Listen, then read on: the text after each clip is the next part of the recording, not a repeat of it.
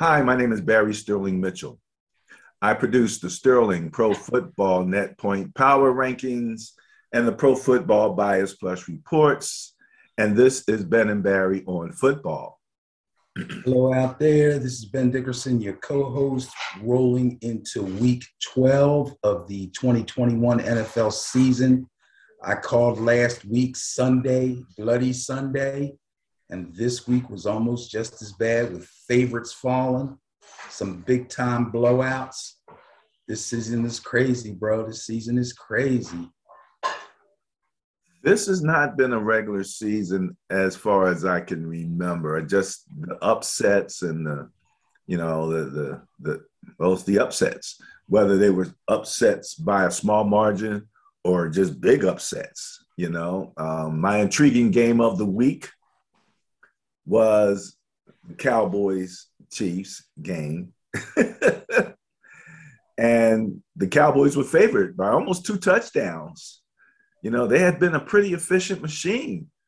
And, here comes the erratic Chiefs trying to find their groove, trying to see. And Ben, you were not feeling the Chiefs at all last week. So No, I was not. Nor am I, and I'm still not feeling them. Still not feeling them. And I'll tell you why. Go ahead, tell me.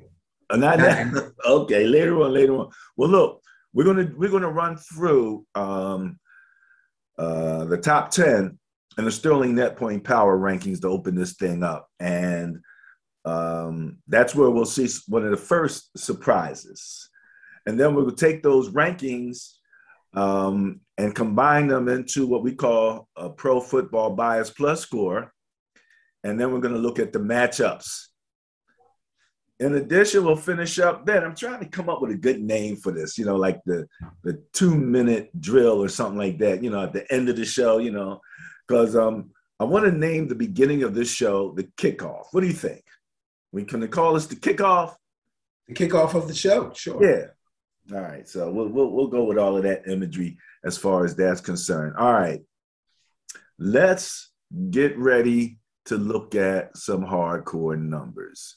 What makes us different than everybody else are those numbers. All righty, now we're going to start off. Again, this is purely an indulgence for me because I just love the symmetry. And I just remember how it struck me the first time I realized that at any one moment in time, half of the NFL has a positive net point differential, and the other half has a negative net point differential. And what can you learn from those teams that have negative, differentials and positive differentials? What's the differentiating factor in so many cases? And that's what I like about this, that it kind of arranges the information so that we can think about it in maybe a different way and look at it in a different way. What do you think? I would agree, absolutely. And our way is definitely a different way. Now, the Buffalo Bills are, I'm trying to think, was stubbornly in first place, even though they didn't look like a first place team, And the New York Jets, as bad as Detroit has played, are still the last place, number 32 ranked team in net points. So again, you want to know where the draft choices, the number 1 draft options are going? There's your list right there. Start from 32 and move back about 10 places, and you'll have a nice little list of teams right there that may have an option on it, and probably the last 5. What do you think, Ben? I'd say probably the last 5 have a real good shot at getting the number 1 pick, but it's going to be tough to overtake the Jets for that number 1 spot in the draft. Well, hey, Ben, we're going to talk about the matchup coming up because Zach is back. So we shall see if that makes a material difference. Let's look at the top 10 in the Sterling Pro Football Net Point Power Rankings as a result of the completed games for NFL Week 11, 2021. We talked about Buffalo stubbornly in first place. Like, no, I'm not giving up. I don't care how badly I play. Ben, look who is on their tail. Yeah, right. In the division. A team that we thought in possibly, the division. At least a team that at least I thought may not see a division win or a division title for at least the next 2 or 3 years. That's how highly I thought of Buffalo. But here they come. They're not dead yet. Let's look at our the number one team in offense and scoring and in defense. Your number one team in average points for Tampa Bay Buccaneers at 30.9 points on average per game. So you can wonder about Tom Brady if you want to. They're averaging almost 31 points a game. And as of week 11, we're well into second half of the season. And New England, number one in scoring defense, average points against at 16.1 points per game. That's what they're giving up on average. So when you go in against New England, you know that's what they normally do. That's their work. That's what their day's work looks like. Absolutely amazing. What do you think about that so far? Well, I mean, if you want to start and go left to right, it's obvious to see why Buffalo is still number one in net points, because they're number two in points for and number two in points against and number two in turnover differential. So obviously that puts them above everybody else as far as the numbers are concerned. The New England defense was already expected to be pretty good. Right now they're playing better than pretty good. They're a really stout group, so I'm not surprised to see them up there. I mean, turnover differential makes all the difference, though. So explain turnover differential to everybody. That is the difference between giveaways and takeaways. Giveaways could be an interception or a fumble. Same for takeaways. When you combine that total, if you're taking it away more than you're giving it away, you will be in the positive. And just like net points, turnover differential, or TOD, as we like to call them, runs both positive and negative. So these are average numbers. Indianapolis, if you're looking at 1.4, they average taking the ball away from the other team 1.4 times more than they give it away. And so you pretty much know that. Buffalo had been number one. They were number one running across, but they took that step down. And I'm watching some tape on the quarterback, Josh Allen. And I'm looking at it, I'm going, did Ben say that the Trubisky thing was more of an infection or genetic? Was it more genetic? Because he's starting to look a little Trubisky-like at times. Bro, it's one game, bro. One game. Okay. So just for the sake of those people who are listening and don't have the access to see it right now, we'll just run number 1 through 10 real quick. In average net points, number 1, Buffalo, 11.92. New England, 11.2. 3, Arizona at 9.8. Let's not forget the Cardinals. 4, Tampa Bay at 8.7. 5, Dallas at 7.9. These are average net points, positive. The scary team, if you ask me, 6, Indianapolis, 5.8. 7, Cincinnati, 5.2.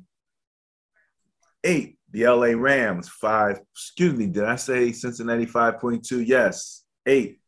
LA Rams, 4.4. Tennessee, average net points, 3.4. And look who snuck into the top 10. Wow.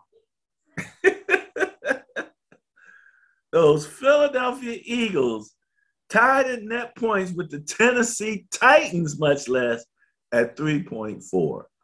So you can go to Sterling Net Point Power Rankings on Facebook.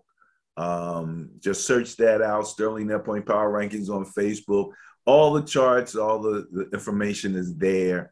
You see your average points for Tampa Bay, Buffalo, Dallas at number 3. Man, Dallas played the Chiefs in that 29.3 average. They did not look like a team that was averaging 29.3 points.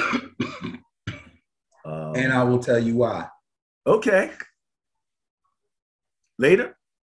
Yes. Oh. Okay. All right. There's Arizona at 4, and at scoring 28 points. And again, as far as I'm concerned, that's your magic number. They did that a couple with what? How many games now with the backup quarterback? What, Colt McCoy was in there for what, 2 or 3 games so far? I want to say 3. I want to say 3. He made it through one unscathed. He got injured in one, and then this one this past weekend. So that's not bad with your backup quarterback, maintaining Not that bad. 28 points. Tremendous. It's tremendous.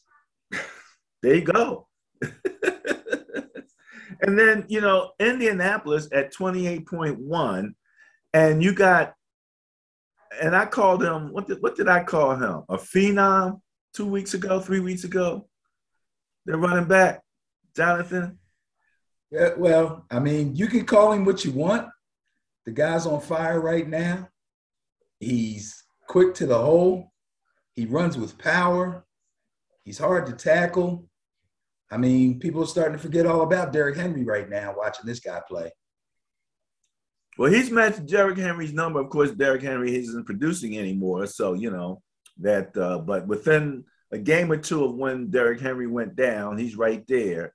And they had a big scoring day, and he accounted for how many? 4 or 5 touchdowns? He scored 5. 5 touchdowns. That's 30 points. That's higher than what they average. Right, yes. Right there at 28.1. So that's going to help keep up the average. So that makes them, when you have a running back that can produce like that, I mean, hey, Ben, even the analytics can't get wrong that the play action might work.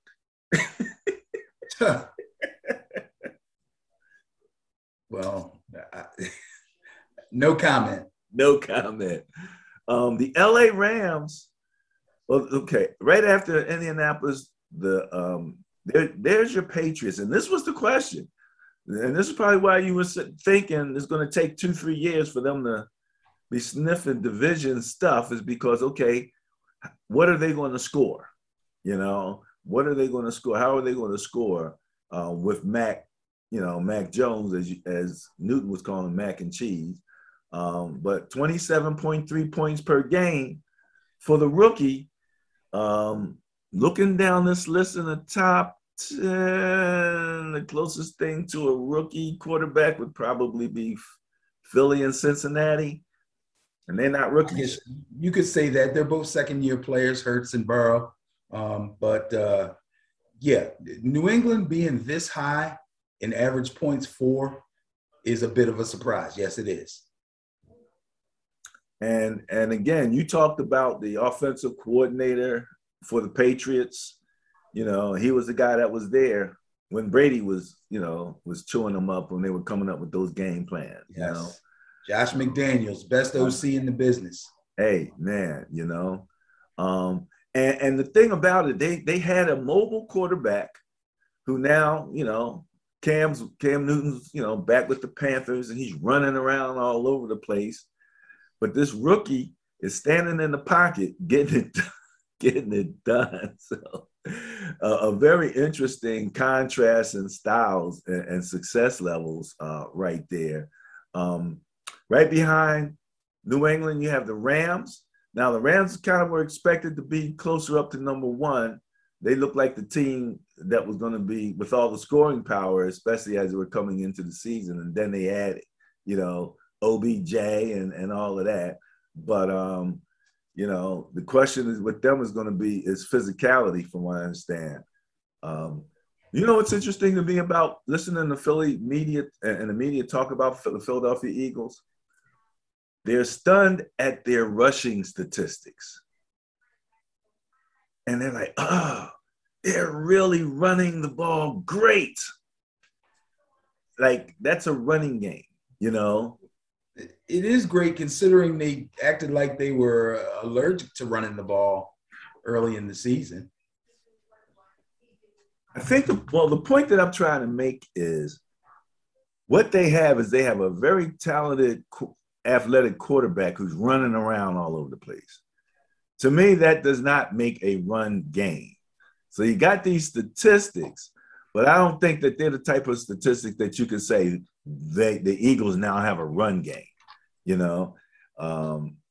Jonathan and Taylor and the Colts, that's a run game, as far as I'm concerned. So I don't think they make that distinction, and I think that kind of might deceive people if you just listen, just looking at the stats, I don't know how far that's going to take you, but right now it took them to 8th place offensively, ahead of Cincinnati and ahead of Tennessee, who both are under 27 points per game.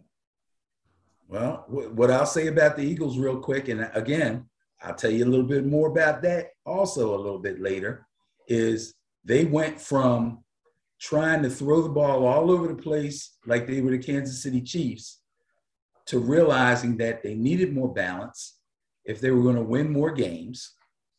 And they started to run the ball more, even though they're using Hurts a lot. And why not? He's successful at it. He's very difficult to tackle. And they're getting their backs involved. It was looking for a while. I was saying if I was Miles Sanders, I'd be asking for a trade. Not anymore. They just beat the Saints, and they had a good running game. That's not counting Hurts. They had a good running game, not counting Hurts. They had a great running game with Hurts, and the Saints were ranked, I believe, top 3 coming into that game in run defense. Yeah, that's the same. Remember I said last week, as we look at the weird things, that the one weird thread it seemed that traced through the whole season schedule was the Saints. It's like they kicked it off weird. and we, from that point on, you don't know what now we'll talk about this in current events real quick, but they just signed one of the more unique contracts in NFL history with Taysom Hill. So, this is a hybrid contract. And even reading different reports, I saw estimates on this contract from like 22 million to like 94 million, depending on. So it's absolutely amazing. But if there's something weird, just keep your eye on the Saints, because there's a weird factor, and they seem to be riding every week through that. Defensively, what do you think about these defenses?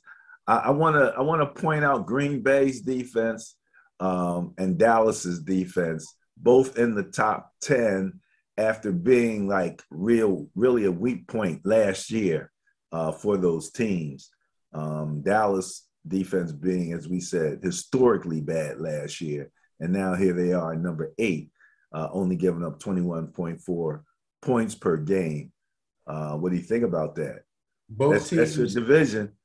Yeah, both teams are greatly improved, especially Dallas. When you say greatly improved, yeah, Dallas was monumentally bad last year. Green Bay was bad, but they weren't as bad as Dallas. But both teams are greatly improved. I'll give Dan Quinn the DC from Dallas, most of the credit for playing best to the skills of his players. He's got a lot of speed in the secondary. He has good linebackers, good hitters, good pass rushers. That team looks really good. The only problem is they're pretty young, and they're going to have games where they're going to get hit for big yardage plays. Keeping other teams out of the end zone is their task if they're going to stay in the top 10, obviously, because it's points against, and you don't want them to score points.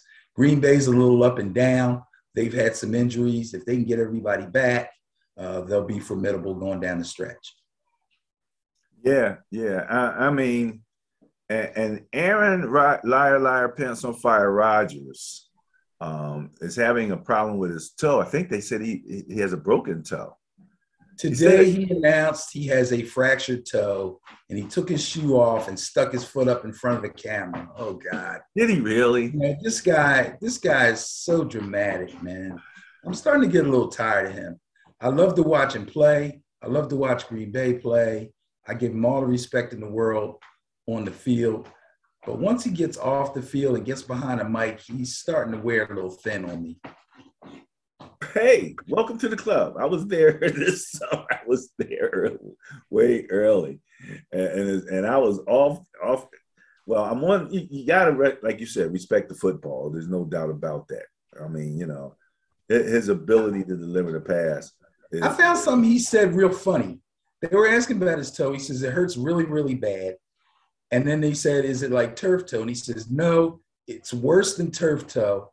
I had turf toe, and this is worse." Turf toe ruins careers. Turf toe retired Deion Sanders. Turf toe is a really bad Patrick Willis. Injury. Yes. Patrick Willis, that monster really of a man. Injury. Turf toe took him down. It's a really bad injury. And I haven't heard a lot, and I'm not saying I'm not a doctor, so I don't know, but I haven't heard too many guys say that they or have it reported that they have turf toe, and excuse me, and then they go on and have 2 and 3 and 4 more successful seasons. You get turf toe, your days are numbered. And this guy's talking like, yeah, I had it, but it's gone now. And now what I have is worse. I'm like, what? Liar, pants on fire. That's hilarious.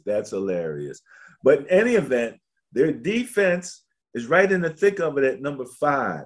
Now, dropping down, look right there, number 10, okay? Not in the first column, not in the second column, but in that third column of defense, only giving up 21.8 points per game. There's those New Orleans Saints adding a little bit of craziness to this whole season. Now, look, 21.8 points per game, right? Number 10. Right. Listen to number 11, 12, 13. Listen to this real quick, right behind them. San Francisco, Tampa Bay, Indianapolis, Pittsburgh, LA Rams, Kansas City, Cleveland, Baltimore, Tennessee. Those are all the teams trailing this particular group right here as far as points against is concerned. That's all mainly the 22 to 23 points per game group that's kind of right there behind this group. So it's going to be interesting to see who can hang as we get into this last third of the season. And last but not least, ATOD average turnover differential. Indianapolis Colts in first place at 1.4 plus 1.4 turnover differential per game, ranking number 1. Buffalo at an even 1, number 2. And going down there, all just less than 1, but ranging from 0.7 to 0.3. You have Arizona, Green Bay, there you go, Minnesota, New England, okay, number 6 in turnover differential. So that puts New England in 3 of the 4 categories, right? No, all 4 categories. All 4 categories. Tampa Bay, right behind them, Dallas, There's New Orleans again at 9, and right behind them, the LA Rams. So that wraps up your top 10 and those areas that we think are the most important areas because, again, yards don't win games, points win games, and these are the actual point records. As we always say, we don't rank these teams, they rank themselves. Right, Benny? That is correct. All right. Let me say something about Todd here. Sure. So if you look at the teams from 1 to 10 in turnover differential, it's funny. The number 1 team, the Indianapolis Colts, has a quarterback, Carson Wentz, who was being slapped over the head about turning the ball over, getting strip sacked, running and fumbling, not sliding, getting tackled and fumbling, throwing interceptions. They're number 1. Now, granted, that means that they take the ball away more than they give it away. So props have to go out to their defense, no doubt about it. But when you have a quarterback that now is very careful with the ball and a running back who does not fumble, you're not going to give the ball away very much, if at all. Talk bad about Josh Allen if you want. The guy does not throw a lot of picks. He does not fumble a lot. The running backs, I can't say a whole lot about. To me, that's the weakness of their team, but they don't fumble much. Kyler Murray, Aaron Rodgers, Kirk Cousins, Mac and Cheese, Brady, Dak. These are all really top quarterbacks. They don't throw picks. Their defense gets them, but they don't give them away. That's big. Well, interesting. Just want to mention Minnesota because, my Niners play Minnesota. And I always like to mention Kirk Cousins if I can.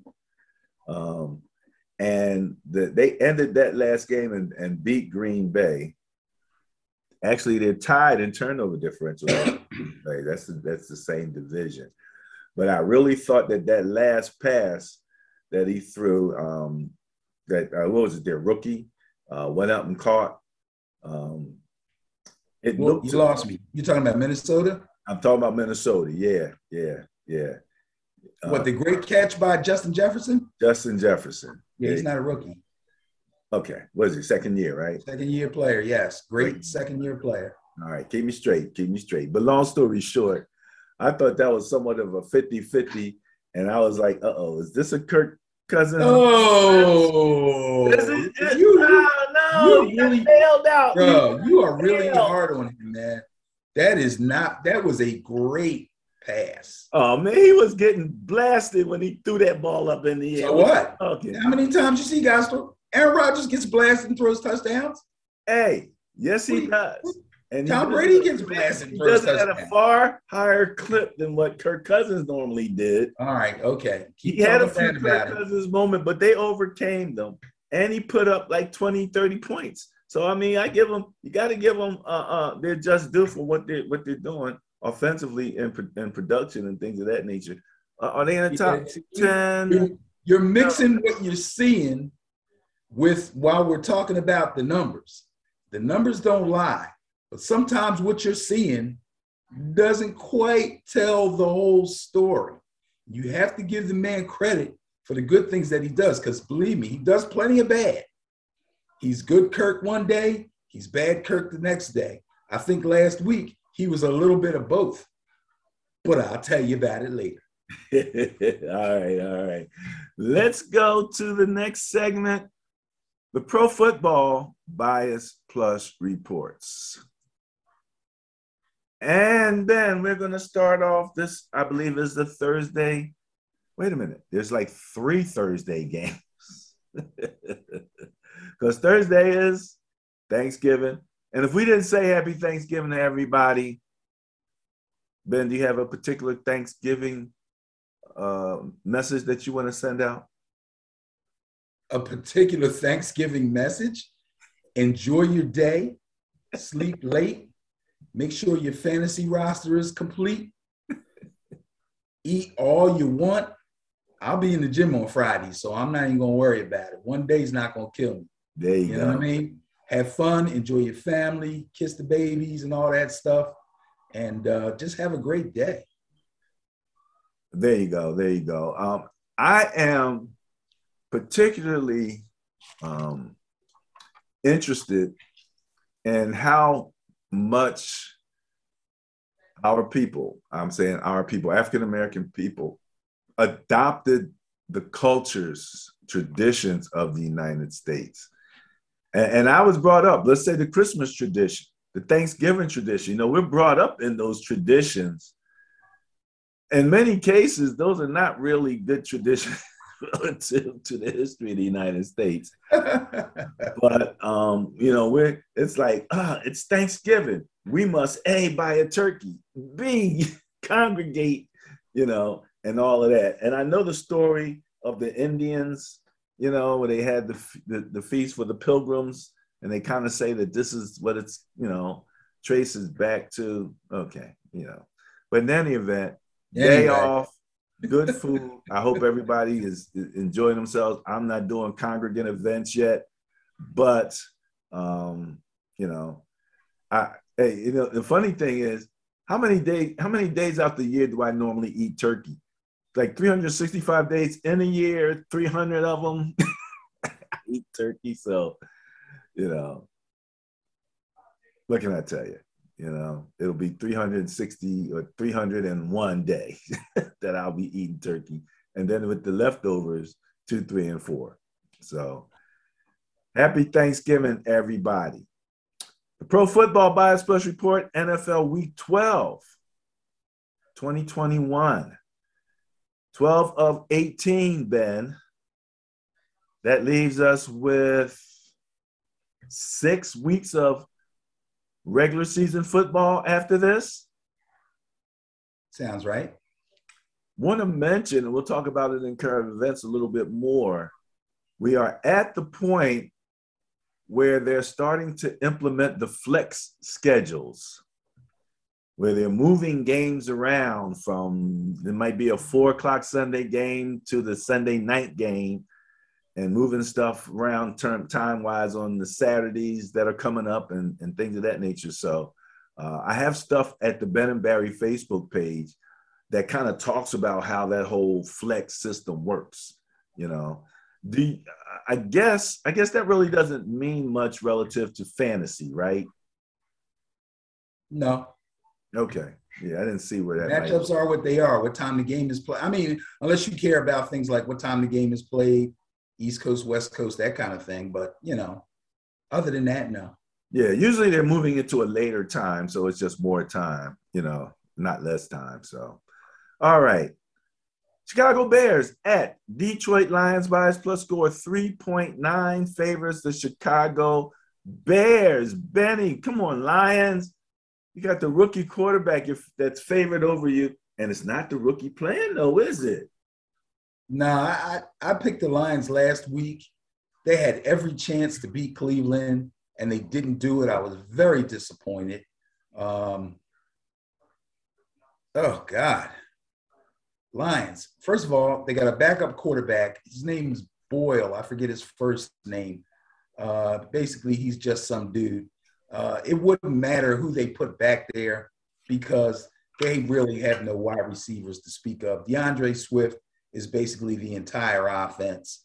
And he had a really nice game, especially a nice fantasy game, put up good production against the Browns. But they just decided, well, we'll just kick field goals and forget about scoring touchdowns, and maybe we can outscore the Browns because our defense is playing fairly well. But it wasn't good enough. The Lions really disgust me. The Bears also put up a pretty good defensive effort against the Ravens last week, but Justin Fields was in the process of stinking it up really badly. Then he got some bruised ribs, so he had to leave the game. The Red Rifle, one of your favorite players, Andy Dalton, came in to relieve him, actually threw 2 touchdown passes. But for the most part, he was super inaccurate, looked crappy. David Montgomery was average. So again, both teams can only hang their hats on their defense at this point. No amount of flexing can save us from the first game on Thanksgiving morning. It's the Lions against the Bears. The Lions are at home. I am going to pick the Lions again. I'm going to go against the bias because it's Thanksgiving Day and the Lions are at home. And I watched Barry Sanders lose year after year after year. And I really, really want the Lions to win. So I'm picking the Lions strictly on my heart and not my head. Well, it's interesting when I'm looking at the numbers. Chicago is averaging points for 16.3. Detroit's averaging 16. So it's pretty much a wash. They're both scoring basically 16 points per game. Biggest difference is that the Lions are ranked 30th. They're giving up 27.3, and Chicago is ranked 21st, only giving up 24. So defensively is where they make the biggest difference. Now, Detroit, you said some guy named Boyles is playing for Goff? Yeah. You're betting on Boyle. It's some dude named Boyle against Andy Dalton. This is just wanted to make. There's all kinds of memes on Facebook about, well, I guess you'll have to find some reason to talk to your family on Thanksgiving because this game ain't worth watching. Well, it's funny, Ben. Having played on bad teams myself, there are times when there's some exciting football being played because, if you're going to see a big play, it'll probably be against two bad teams. Somebody's going to screw. Believe me, it's an NFL football game, no matter how you want to put it. So I'm watching. I'm not going to miss it. No doubt about it. No doubt about it. I think the Lions are due. They're actually overdue. They should have won last week, and they got a good chance this week. I like the Lions. Is this the game where the winner gets the turducken? That used to be the tradition, yes. I don't know if it still is. I think it still might be, Ben. That was a Madden thing. Madden came up with that. Yes, he did. There was a story. I'm not sure if it's on our Facebook page. If not, I'll find it and put it up on there. Talking about the person who introduced Madden to the turducken. Really? Somebody he knew in a restaurant someplace. That's crazy. All right. Well, look, you're going with Detroit going against the bias. Las Vegas Raiders at the Dallas Cowboys. Bias plus score 12.2 favors the Dallas Cowboys. Now, I no longer feel comfortable that when the bias favors Dallas. Why? Because of the way they performed against the Chiefs. And they were basically like 14, bias plus score of 14 favored them against the Chiefs. And it was interesting because the Chiefs put pressure on them with 4 rushers. They didn't even have to blitz. And I just thought that Dak looked stiff. He didn't look mobile and fluid, and it was somebody, I was watching somebody else play, and I was saying how that person looked so much more mobile and fluid than Dak did. So, okay, bias plus score 12.2 favors Dallas Cowboys. What do you got? All right, I'm going to explain it to you. Explain it. First of all, let me get this out of the way. The Raiders are crumbling right before our eyes. They've lost their last 3 games in a row.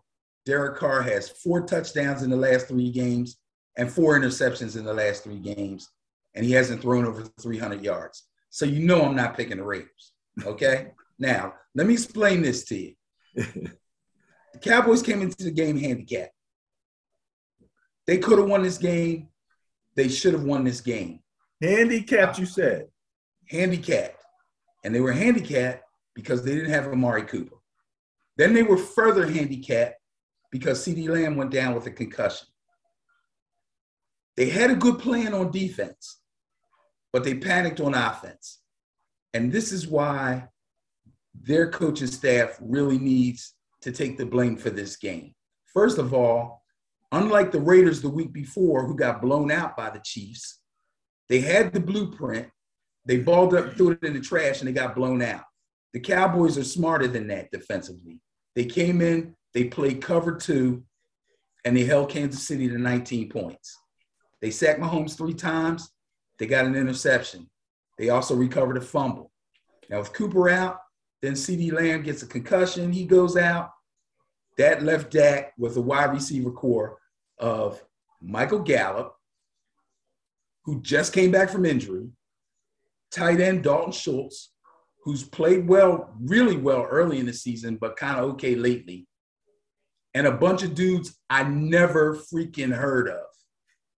Okay? He was saying names of guys.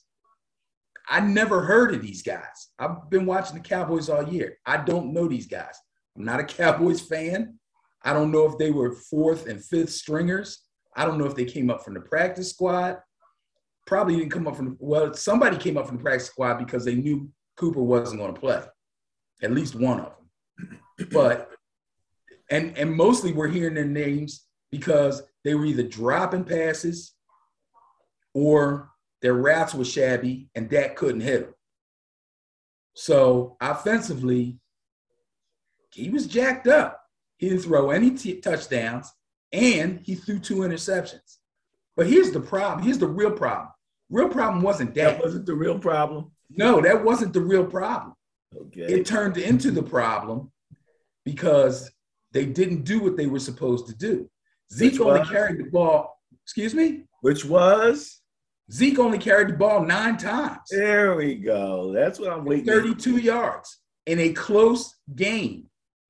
They couldn't get what's his name off either. Excuse me? They couldn't get the other running back off either. Tony Pollard ran 7 times for 50 yards. So they were successful in the little bit of time that they were used, but they weren't used. Pollard ran 7 times for 50. He caught 2 balls for 20. He's the pass catching back. And Zeke can catch passes too. He actually did better statistically than I remember. I remember him getting hit in the backfield and so he must have had a few really good runs. Tony Pollard is a really good back. Yes, he is. Tony Pollard could start on a good number of NFL teams right now. Yeah, I agree. Okay? If you don't feed them, if you're throwing the ball to receivers that you don't even know who the hell they are, okay, when you got Zeke and Pollard back there with the threat of the run and the ability to catch the ball, and you don't use them, that's your fault. So instead of feeding those 2 guys in a close game, now the Chiefs can pin their ears back and come. They're teeing off on him, and they kept dropping him back, and they kept rushing him. Hence, they lose a game that they very easily could have won. Their defense played well enough for them to win that game. They took the blueprint of the cover 2, which Andy Reid still has not figured out yet, and held them boys down to 19 points and didn't generate any offense on their own because they didn't continue to run the ball and feed 2 players that they know or should have known would produce for them. Bam. That's why they lost. It had nothing to do with Dak. Dak can only run the plays that they call.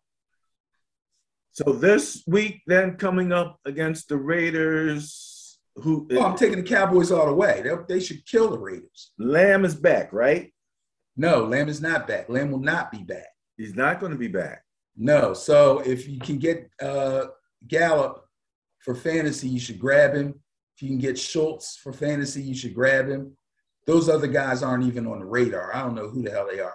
I think when they go back and they look at the film, the Cowboys will realize that they have 4 playmakers left on their offense, and they need to feed them continuously. Is Zeke, is he hurt? He's got a knee, but he practiced in full. He did not have a limited practice today. He practiced in full and said, yeah, I'm a little banged up, but I'm going to play through it. Well, everybody's banged up a little bit now, as they say. So, okay, all right, fantastic. Yeah, guys are banged up, and they're getting limited practices and sitting on the sideline riding the bike. Zeke had a full practice. All right. You're going with the Cowboys. Bam, up next. Ah, that strange team. No, not the Saints, the Buffalo Bills, that strange team. At the other strange team, the New Orleans Saints, bias plus score 9.3 favors the Buffalo Bills. How you feel about that one? Okay, so and I think that wraps up Thursday night. Yeah, anything the Saints thought they had going for them defensively, where they could hold teams down, slow down running games, play pretty good in the back, and give Trevor Siemian a chance to game manage them to a win, was destroyed by the Eagles last week. They were a top run defense, and the Eagles ground them boys up. It was ugly. It was real ugly. And Siemian looked really, really bad. So bad to the point now where they're questioning whether or not he should remain the starter. I know we're going to talk about Taysom Hill's contract and all later on, and some of that contract has something to do with him playing quarterback. But at this point, I don't know that they're going to make that change, especially on a short week and him still just a week over having a concussion. But the way Siemian plays tomorrow, I'm sorry, is today Wednesday? Oh, yeah. The way Siemian plays tomorrow, I'm getting crazy here. The way Siemian plays tomorrow is going to tell us a whole lot about what they're going to do for the course of the season as far as their quarterback situation is concerned. Now, so this is one of those things where when we talk about the genius coach, okay, New Orleans Saints, the genius coach, right? So you've seen Trevor Siemian, yes. You've seen Taysom Hill, yes. Do you think Trevor Siemian should be starting over Taysom Hill? I think because Taysom Hill has been on the team longer and has played, had several starts at quarterback for them, albeit when the team was a little bit better than they are now, you would have to consider it. But I don't know that Taysom Hill is going to be that much better. I'll tell you the truth. I really don't. He's going to have to prove it to me. If they make the move, they make the move. But let's remember, and this is all I'm going to say about this contract thing, because I know we're going to talk about it later.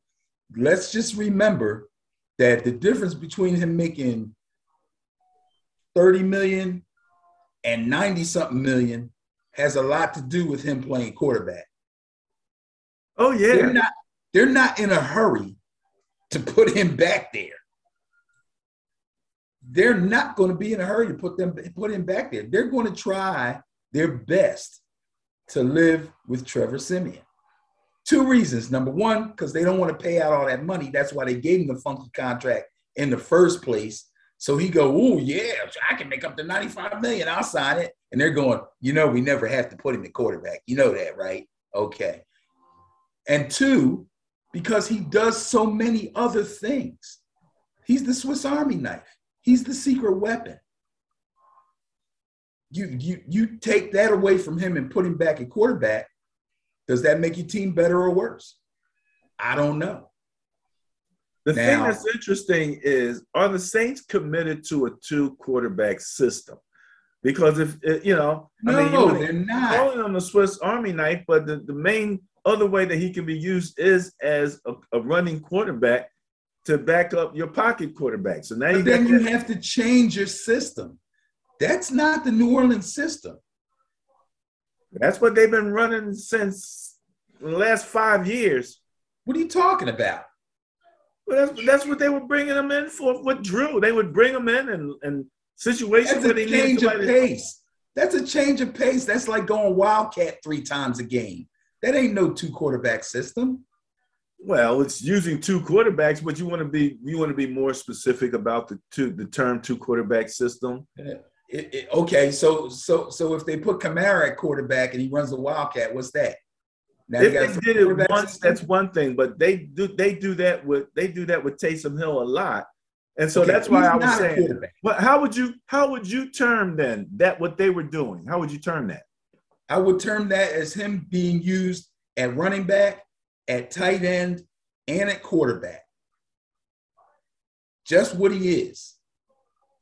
He's that special guy that can do a lot of different things, give you change of pace, spell other players, and still be effective. In my Okay, eyes, he is so not a that quarterback. so that let's just call him that then. Okay. You're going to keep that if you're the Saints, no matter who your starting quarterback is. Is that correct? Is that what you see the Saints doing? I believe that the Saints want to have a real quarterback, an actual quarterback who doesn't play anything else but quarterback, and use Taysom Hill to full advantage with all the other things that he can do. Yes, I believe that they would prefer to do that.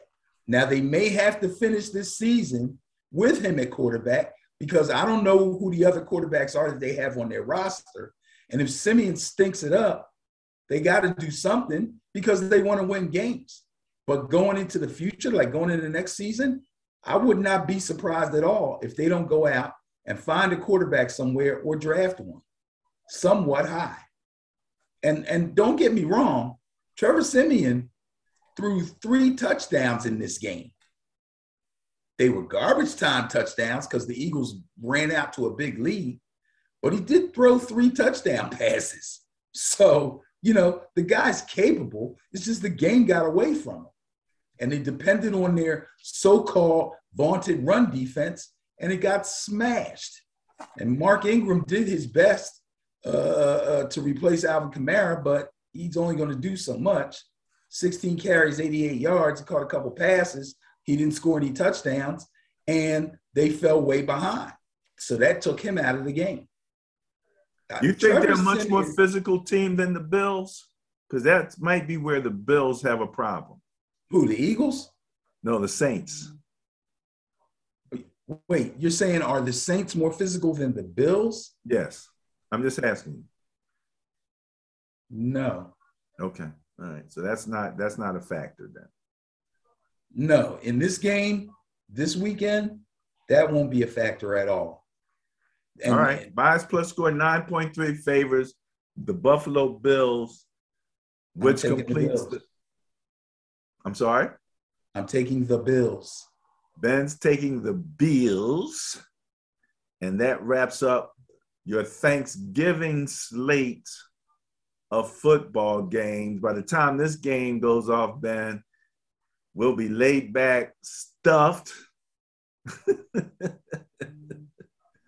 and ready to wrap it up because that's 3 good and you get to see all the games. This is, again, one of the great things about this time of watching football, unlike where you've got 6 to 7 games running at the same time during a regular, weekday. Now in this particular week end of football, you have a lot of opportunity to see a lot more of, the entire game, even some of what you might consider the humdrum plays, second and, you get 3 yards or whatever. But again, the more I watch it, the more I see where, okay, that 5 yards he got on that first down didn't look like a whole bunch, but now it's 2nd and 5, and so many things change. And so you get to see all of the more intricate aspects of the game. So I'm really looking forward to really watching these 3 teams.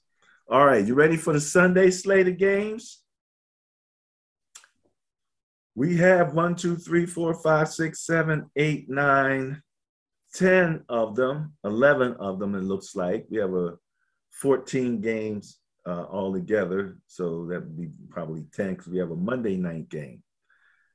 Let's look at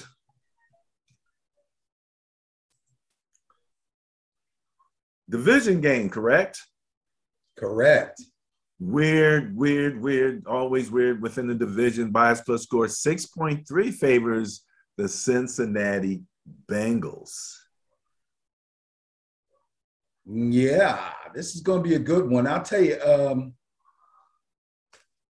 Big Ben had COVID, sat out a week, and then came back and looked a bit rejuvenated. I don't know that I'm assuming he was asymptomatic.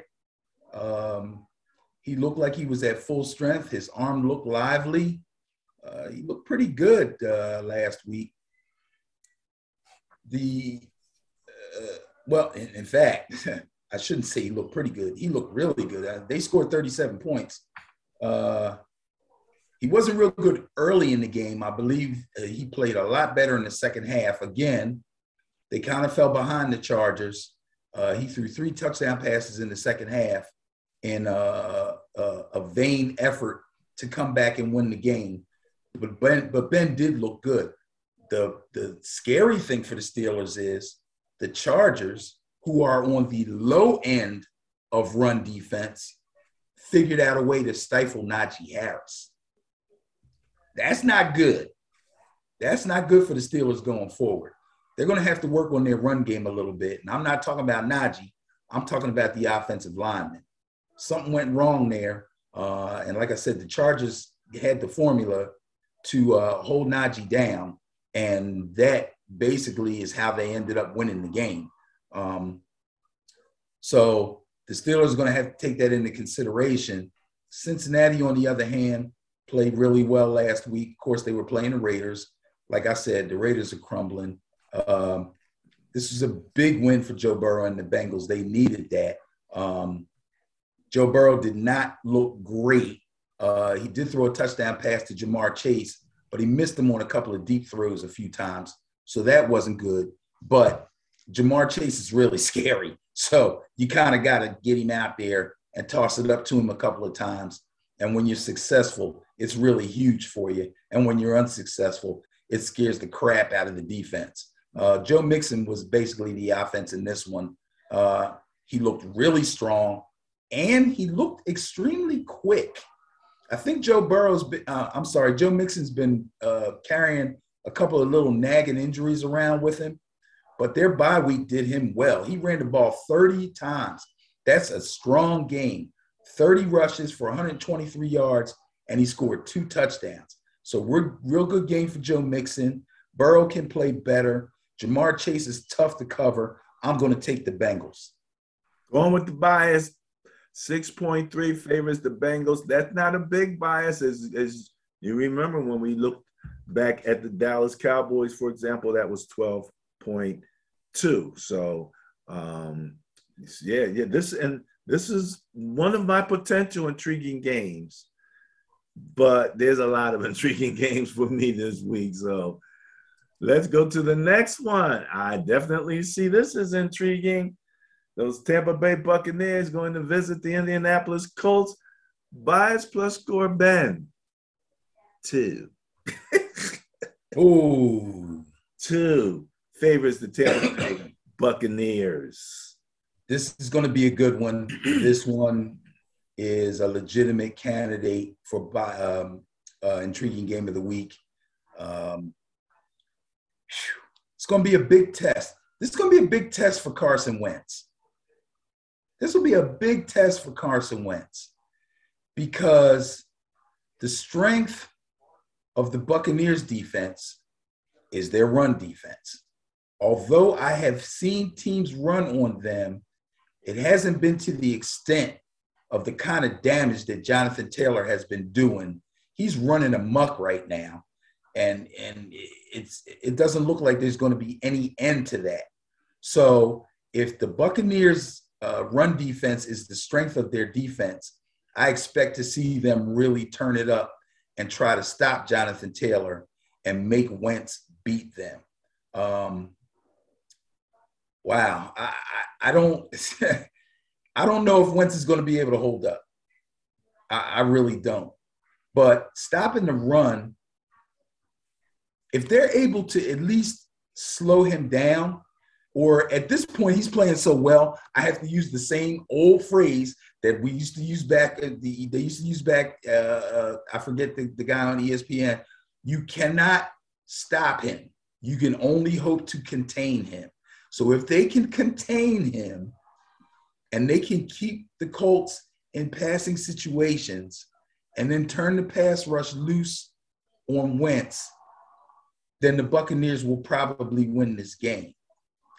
However, if they cannot contain him, if they really have difficulty slowing him down, and the Colts are very patient and continue to feed the rock, run the clock, and keep Wentz out of bad situations, the Buccaneers could have a problem.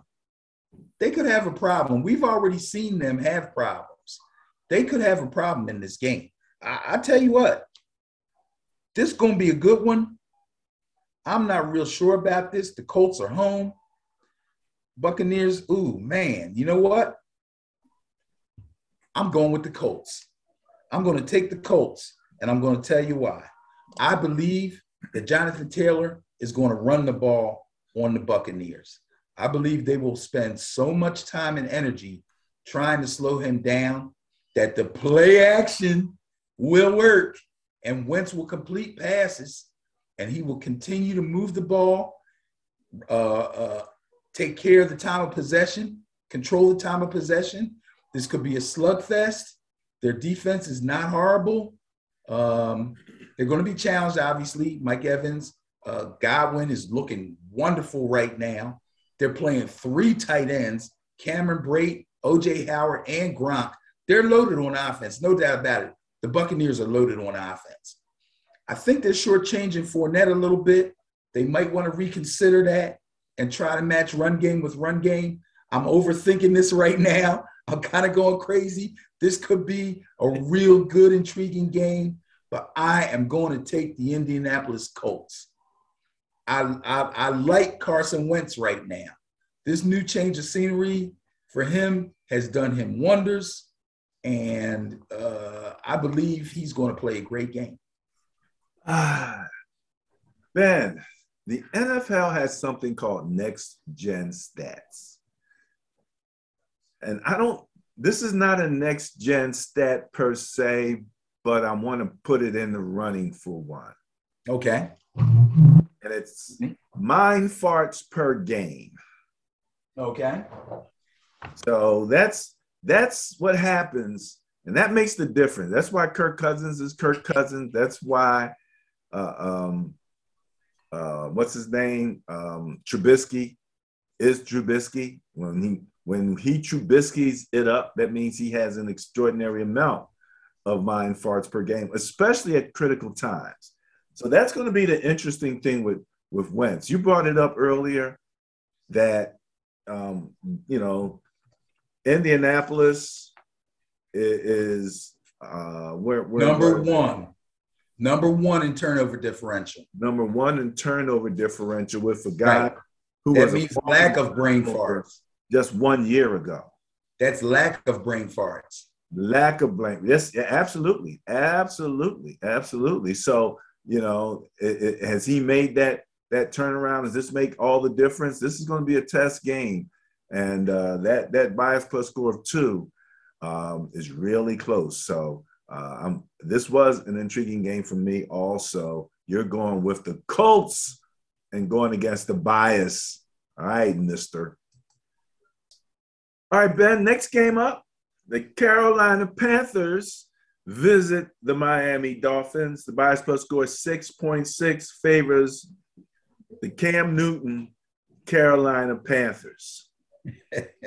You're determined to call them the Cam Newton Panthers, aren't you? Yes. That's okay. That's okay. The fans love him. He loves being there, and it's being reflected in the way that he's playing and the joyous way that he's playing. I think that they were smart in bringing him in last week in just a few packages, but it was obvious that it was time for him to become a starter. They decided to do it this weekend coming up. He's better than P.J. Walker, let's face it. And that's what they're going to do. So although they lost last week and they lost to the Washington football team, which may not sound good, Cam himself was really good. First of all, no turnovers. Second of all, he completed 20 of 25 for 189. That's not much, but in that 189, he gave out 2 touchdown passes. He also ran for 46 yards, and he ran for a touchdown again. okay? Always a threat on the ground. I'm just wondering what's going to happen if he has to throw the ball a little bit more, but we will see that as we go. But right now, him and Christian McCaffrey are a triple option threat at all times and anywhere on the field. McCaffrey ran 10 times for 59. He caught 7 passes for 60, and he scored a touchdown on a pass. And DJ Moore, now, because they're running the ball so well and they're able to RPO and do everything that they do with Cam and McCaffrey, DJ Moore now has to make as much as he can out of the few targets that he's going to get. He's not going to get 10, 12, 14 targets a game. This game, he got 7 targets. He caught 5 balls, but he caught 1 for a touchdown, and he got 50 yards. So I like the Panthers in this game. Now, I'm not going to say anything really bad about the Dolphins. They beat the Jets last week. Tua played well. The Jets defense obviously didn't put up much of a fight. Carolina's defense has been a little up and down, but they're far better than the Jets defense, obviously. Tua's running the short game really, really well. And when they don't ask too much of him and they don't ask him to throw the ball deep very often, he can really carve you up. 27-33 against the Jets. They're still an NFL team. He was carving them up, man. He threw 2 touchdown passes last week, and Myles Gaskin, the running back, had a really nice day. So this is going to be a very, very interesting game. A lot of things to look for in this game. I'm going to take the Panthers because I think that the team is going to be really excited about Cam coming in here, starting another game, getting another start under his belt, getting to really use his legs. Let's remember, the Dolphins seem to be trying to go back to the way they played defense last year with a lot of man-to-man coverage. And sometimes when a team runs a lot of man-to-man coverage, they leave themselves open to get run on by a quarterback, okay? So this could be a really big game for Cam. I'm expecting a big game from Cam. I know Tua is playing well, but I don't think that dink and dunk is going to be good enough, so I'm taking the Panthers. Interesting point you're making about, you have the 2 mobile quarterbacks. Basically what was a college coach not that long ago who probably knows what to do with 2 mobile quarterbacks. Like that was what we used to do not that long ago. I don't know what type of system he ran in college, but, college is much more option related, than the pros. Long story short, there's some good points that you make. The only thing that is the big differentiator here, and again favors Carolina, is their defense ranked number 6. Their offense is 22nd. Miami on offense and defense are in the 20s. So they're basically just not producing. But if that Carolina Panthers defense comes to play, that's going to make the difference. Right there at about 1 touchdown differentiation. Okay, you going with the Panthers. Another potential intriguing game, Tennessee Titans at the New England Patriots by a score 8.6. Favors the Patriots. Who would have thunk it come week 12 that the Patriots would be favored over the Titans? What has this world come to, Ben? Oh, gosh. The Titans are in a little bit of trouble. And I say a little bit of trouble because they played so well early on when Derrick Henry was healthy that they've pretty much they pretty much won the division. And it's going to be tough for anybody to overcome them as far as the number 1 seed is concerned.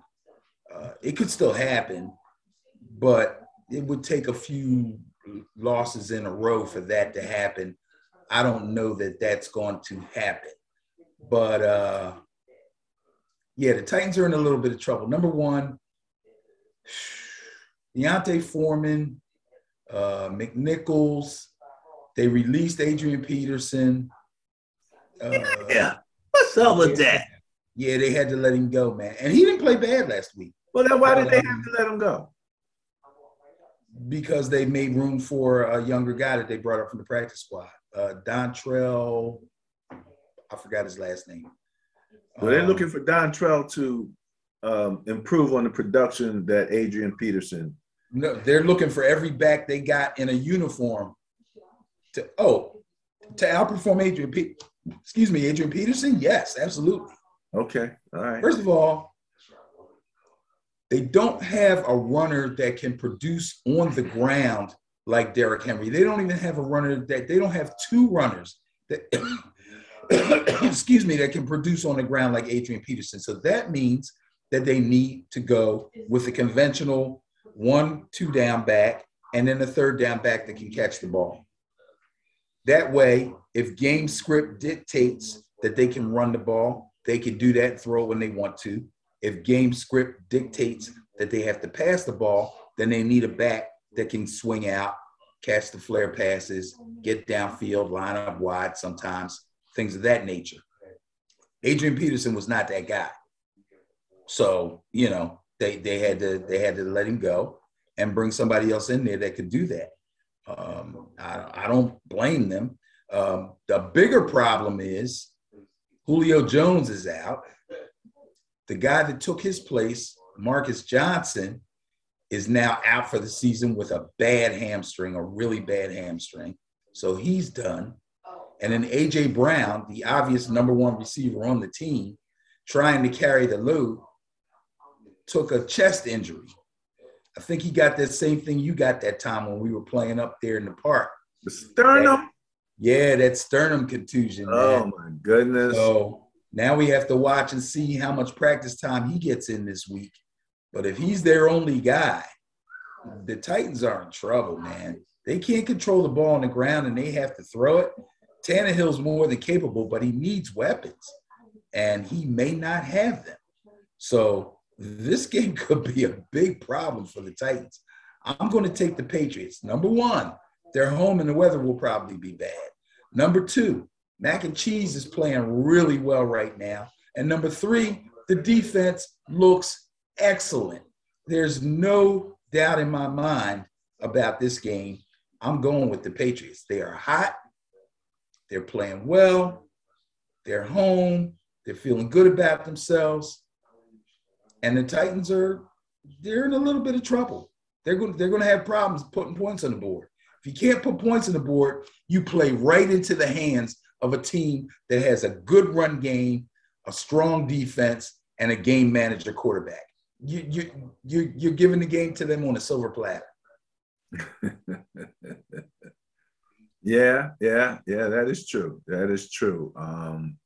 When I look at the vital statistics, Tennessee ranked 10th offensively and 19th defensively, 21st in turnover differential.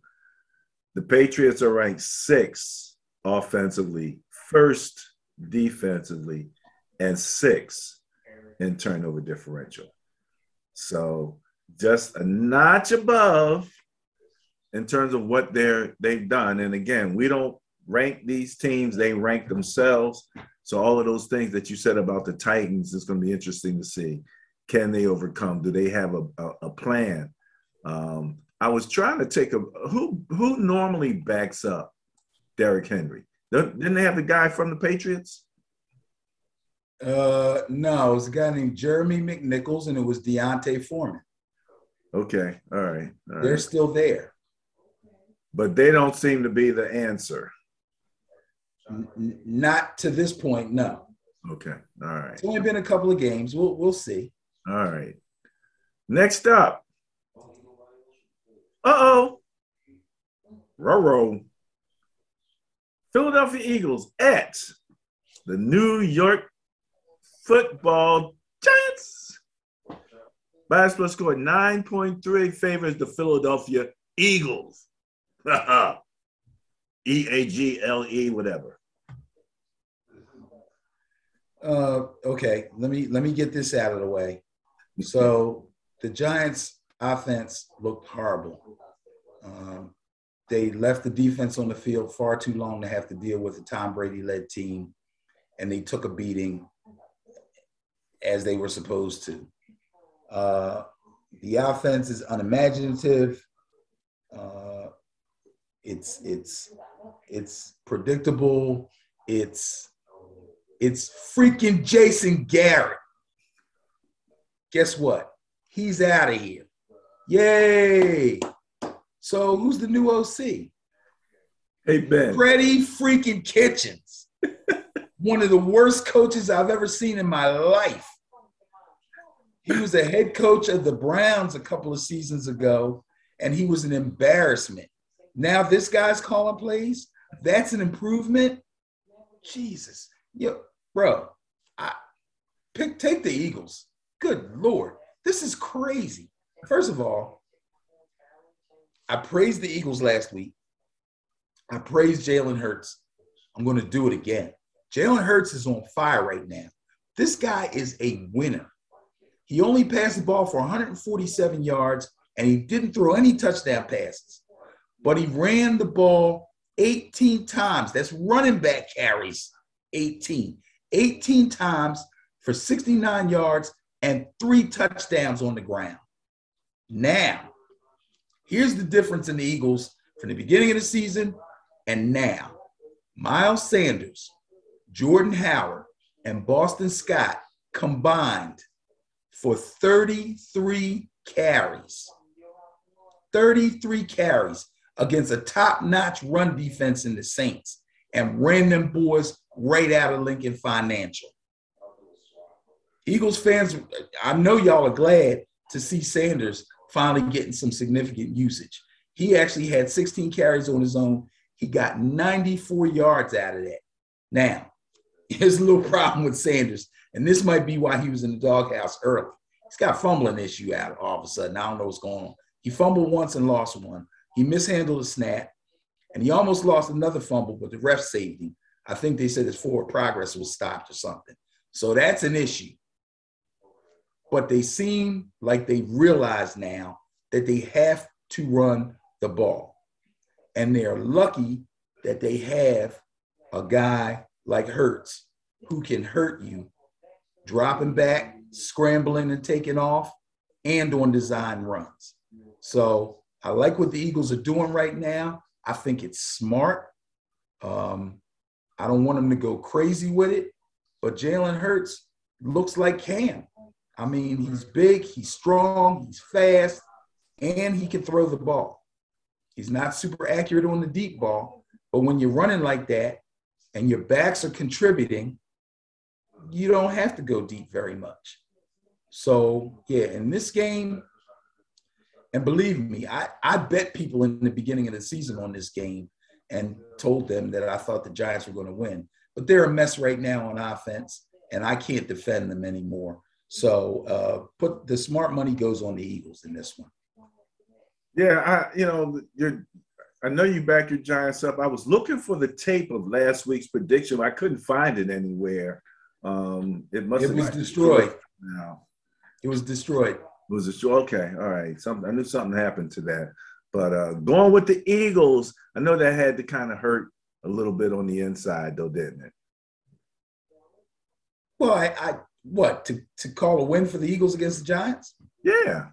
Nah, man. This is the Sterling Net Point NFL Pro Football Power Rankings. I'm a journalist. I'm a journalist.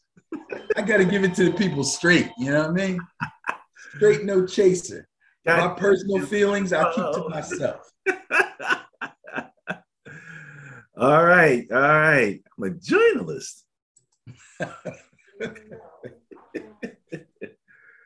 Well, the Atlanta Falcons at the Jacksonville Jaguars by a score of 0.3. Oh, my God. Favors those Jacksonville Jaguars. Man. Oh, Lord. Yes, a Do rookie I have anything quarterback to say? favored over an old vet I'm again. trying to think if I have anything good to say about either team. I mean, the Falcons got shut out last week by the Patriots. Yeah. Shut out. So that's 0. two rookie quarterbacks in a row, but much different situations relative to the teams. Yeah. I mean, here's the bad thing for the Jaguars, because I'll just come right out and tell you right now, I'm taking the Jaguars in this game.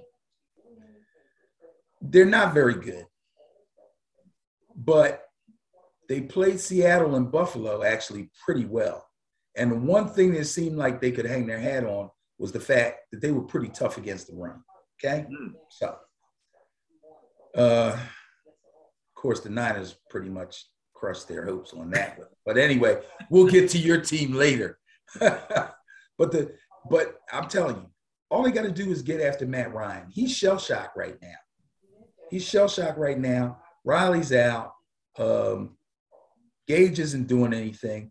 They're pretty much reduced to Kyle Pitts, and he's still feeling his way.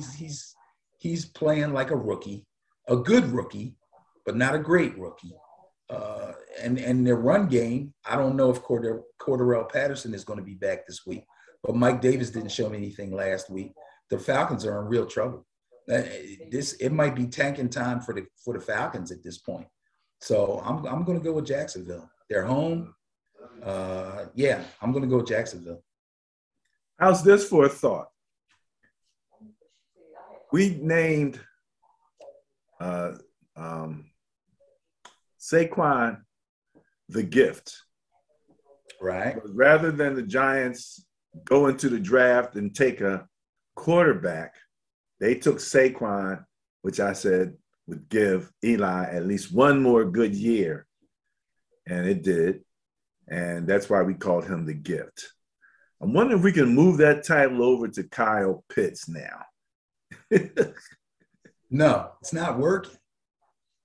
But the idea was there. I mean, you kept Matt Ryan and took Kyle Pitts. All the quarterbacks that could have been taken, by the Falcons, they decided to stick with Matt Ryan because they figure, okay, we're going to get him this super duper tight end, and it's going to work. Yeah, but he hasn't been super duper. Well, they didn't know that. They didn't know that when they would. No, they didn't know that then. I get it. That's what I mean. It was the gift. It's the. Well, you can call him the gift if you want to. I'm not. He's not helping. He can't. He's not good enough to save them. Not to mention that at least what is this? We're going into week 12, right? Back week 3, week 4, week 5. I remember myself saying, Matt Ryan still got juice. Matt Ryan can do. Bro, he fell off a cliff. Did you watch any of their game? Did you see him on Red Zone? He looked like he didn't even want to play anymore. If he thought he could get away with it, he would have just went back in the locker room and said, man, I'm out of here. That's the look he had on his face. They're done. All right. Jacksonville Jaguars. Ben's going with the Jags with that 0.3 bias plus score. How about the LA Chargers visiting the Denver Broncos, Benny? I think this is a bit intriguing. Bias plus score of 2.1 favors the Denver Broncos. So Denver's favored in this game.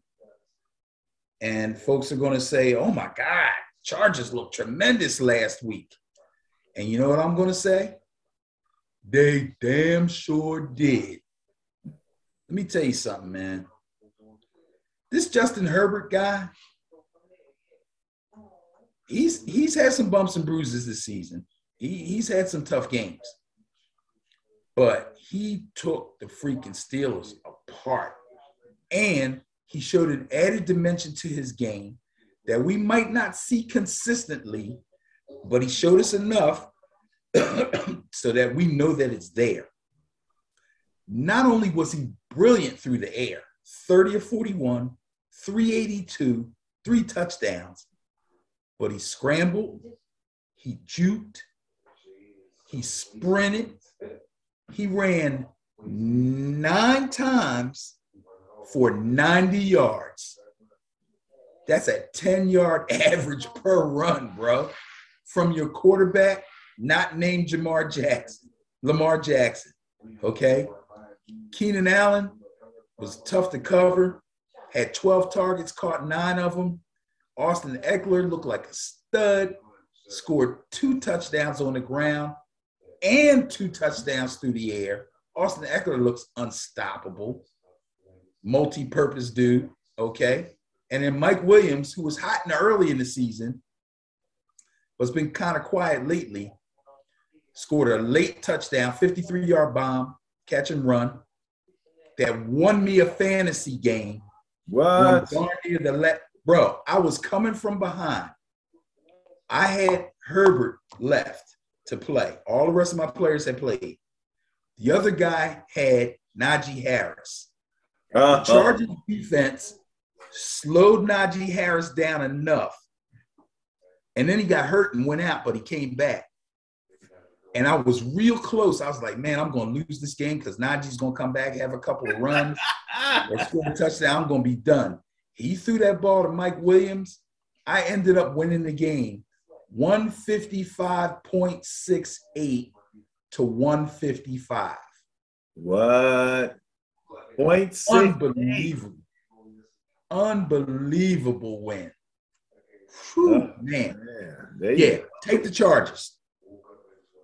So you're going with the Chargers over the Broncos? Absolutely. Really liking that Justin Herbert. Now, this doesn't have anything to do with Teddy not trying to tackle that guy on that interception. I mean, no. His teammates don't seem to have a problem with it. I even heard somebody give another view that actually made sense. Like when you see something like that, you're thinking, dude, just dive at his legs or put your arm out, grab his jersey or something. But suppose he goes and tries to make the tackle and his arm gets mangled.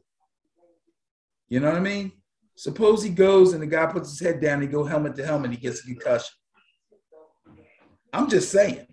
So it's a business decision, but it's not necessarily a personal business decision. It's a good team business decision. Is that what you're saying? Absolutely. So I have nothing to say bad about Teddy. I didn't talk about Denver. I expect them to come back strong. They still have Melvin Gordon. They still have Javonte Williams. They still have Jerry Jeudy. They still have Cortland Sutton. This is going to be a good game. Intriguing game as far as I'm concerned. So, and very I would close agree. in terms of the I would agree, but I'm going to go with the Chargers. Going with the Chargers. All right. LA Rams. Green Bay Packers. NFC conference matchup. Bias plus score 1.1 favors the LA Rams. Now, if this isn't an intriguing game nomination, I don't know what is. When I looked through the bias plus score, the largest scores was the Cowboys and the Buffalo Bills scores at 12.2 and 9.3. There were a few 6s and another 9 with the Eagles. But there's a lot of like 1s and 2s and, you know what I mean? 2 and 0.3s, a lot of really close games coming up here. And this is a really close score with Aaron Broken Toe, Liar, Pants on Fire Rodgers, saying he's going to be ready. And did they get like a extra day or they get some kind of extra time? Because it sounded like he was, I know what he said. He said he just needed to get to the bye week. So that probably has nothing to do with this game. All right. Rams, Packers, got to be good. Who you got? Rams are coming off the bye. That gives Odell a little bit extra time to get into the playbook. I expect him to play a little better for them and actually become a factor in their offense. Of course, they still have Cooper Kupp. They still have Darrell Henderson. I don't think they use Darrell Henderson enough. Rams coaching staff needs to do some soul searching. And their defense needs to start living up to their acclaim because they haven't been stellar either. So, I don't know what's going over there in LA. They could possibly come off this bye and really turn it around. But I'll tell you the truth. Last week, Aaron Rodgers looked freaking great. He looked great. 23 of 33, 385, 4 touchdowns. Unfortunately, with this toe and this immunization and all that, I think the football gods wanted to teach him a little lesson and let Kirk Cousins. Is that your theory? Yeah, that's my theory. Because let's face it, Kirk Cousins played really well too. But he made some horrible mistakes in that game. We'll get to that when we talk about the Vikings. They shouldn't have won that game. They didn't deserve to win that game as well as Rodgers played. A.J. Dillon looked pretty good covering up for Aaron Jones, and Devontae Adams was his usual self, 2 touchdown passes, 115 yards. But, yeah, I think the football guys was like, we're going to teach you a little lesson there, bro. Other than that, I like the Rams. I like the Rams to lose this game. I'm taking the Packers. Going with the Pack, eh? Yes. All right. That's hard to, either way because it's so close. And again, this is one of those intriguing games as far as I am concerned. Let's talk about the Jets and the Texans. Why? I don't know. But they have a game that we have to talk about. Oh. Yes. That's number 32 in the net points versus number 31 in the net points. And all right, let's see. Drum roll, please. The Texans favored by a bias plus score of 3.8. Texans. And hey, who's back quarterbacking for the Texans? Tyrod. I got a hold of my Lung Taylor. Taylor, baby. And Tyrod punctured Lung Taylor. They play better when he's playing. Yeah, they do. They do. First of all, real quick, let's get this out of the way. The Jets are a mess. Zach Wilson's back. Flacco didn't impress anybody last week. He's just a backup at this point. He's just an old guy out there trying to extend his career and make a few more paychecks. So there's nothing really good I can say about the Jets, except for the fact that Zach Wilson is still a capable quarterback, and they do have some pretty good wide receivers on this team. Elijah Moore is a rookie who had a really good game last week, even though Flacco wasn't good. The passes he did complete, Elijah Moore caught a whole bunch of them. Corey Davis, who came over from the Titans last year, is pretty good too. And they got another guy, I'm getting away, Jamison Crowder, ex-Washington football team wide receiver, is also on that team. So they can do some damage if they can keep Zach Wilson upright. That remains to be seen. But the Texans, oh, man, they actually have a defense, bro. They actually have a defense. They're giving teams trouble. They're giving teams a lot of trouble. Did they beat last week? I'm sorry. I got my notes here. Oh, they beat the Titans 22-13. 22-13. Tyrod Taylor's out there throwing his body around. Brandon Cooks is the one good. Play where he dived over the guy and got into the Yes, I'm like, dude, you're trying to puncture the other lung. You gotta love a guy like that. For all that he's been through, okay, and to be on a team, a beleaguered organization like they are, with all the stuff that's going on and Deshaun and all the losing and getting rid of players and all. These guys are out there balling, man.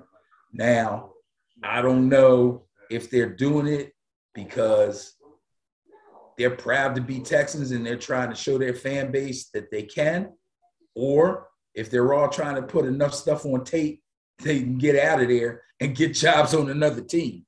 I don't know, okay? But the bottom line is their defense is flying around, bro. Their defense is flying around. They're getting picks, and they look good. I'm taking the Texans in this one, no doubt about it. They're going to win this game. Take the Texans. They're home. They got a weak team coming in. They got a rookie quarterback, and they're playing great defense at the moment. Well, let me say this much. You keep mentioning their defense, and Houston's defense is ranked 29th. Yep. Giving up an average of 27.1 points per game. Yep. That doesn't seem to be their strength. The interesting thing, compared to the Jets, who are ranked 27th on offense and 32nd on defense, the Texans are actually ranked 15th offensively. They're right in the middle of the pack. I'm a little surprised at that. I'm a little surprised. So numbers-wise, it's their offense that I'm finding a little surprising. But you're going, either way, you're going to go with the Texans. Yes, I am. All righty, all righty.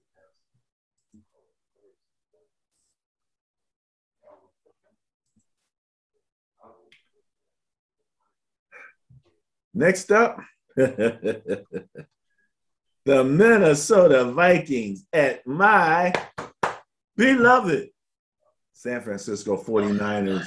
Ben. Look at the 0.0.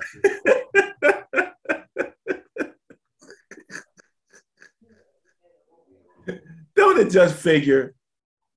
Don't it just figure? Now, you see in the background, you see the Niners up against the Vikings, but this is actually an older game.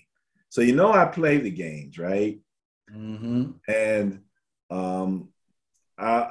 if you want to go to Ben and Barry on football, you'll see one of the actual plays.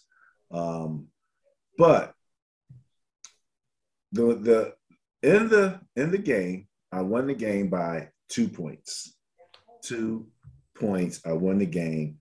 I won the game sticking with the run and playing as efficient. I felt like Mac Jones, Ben.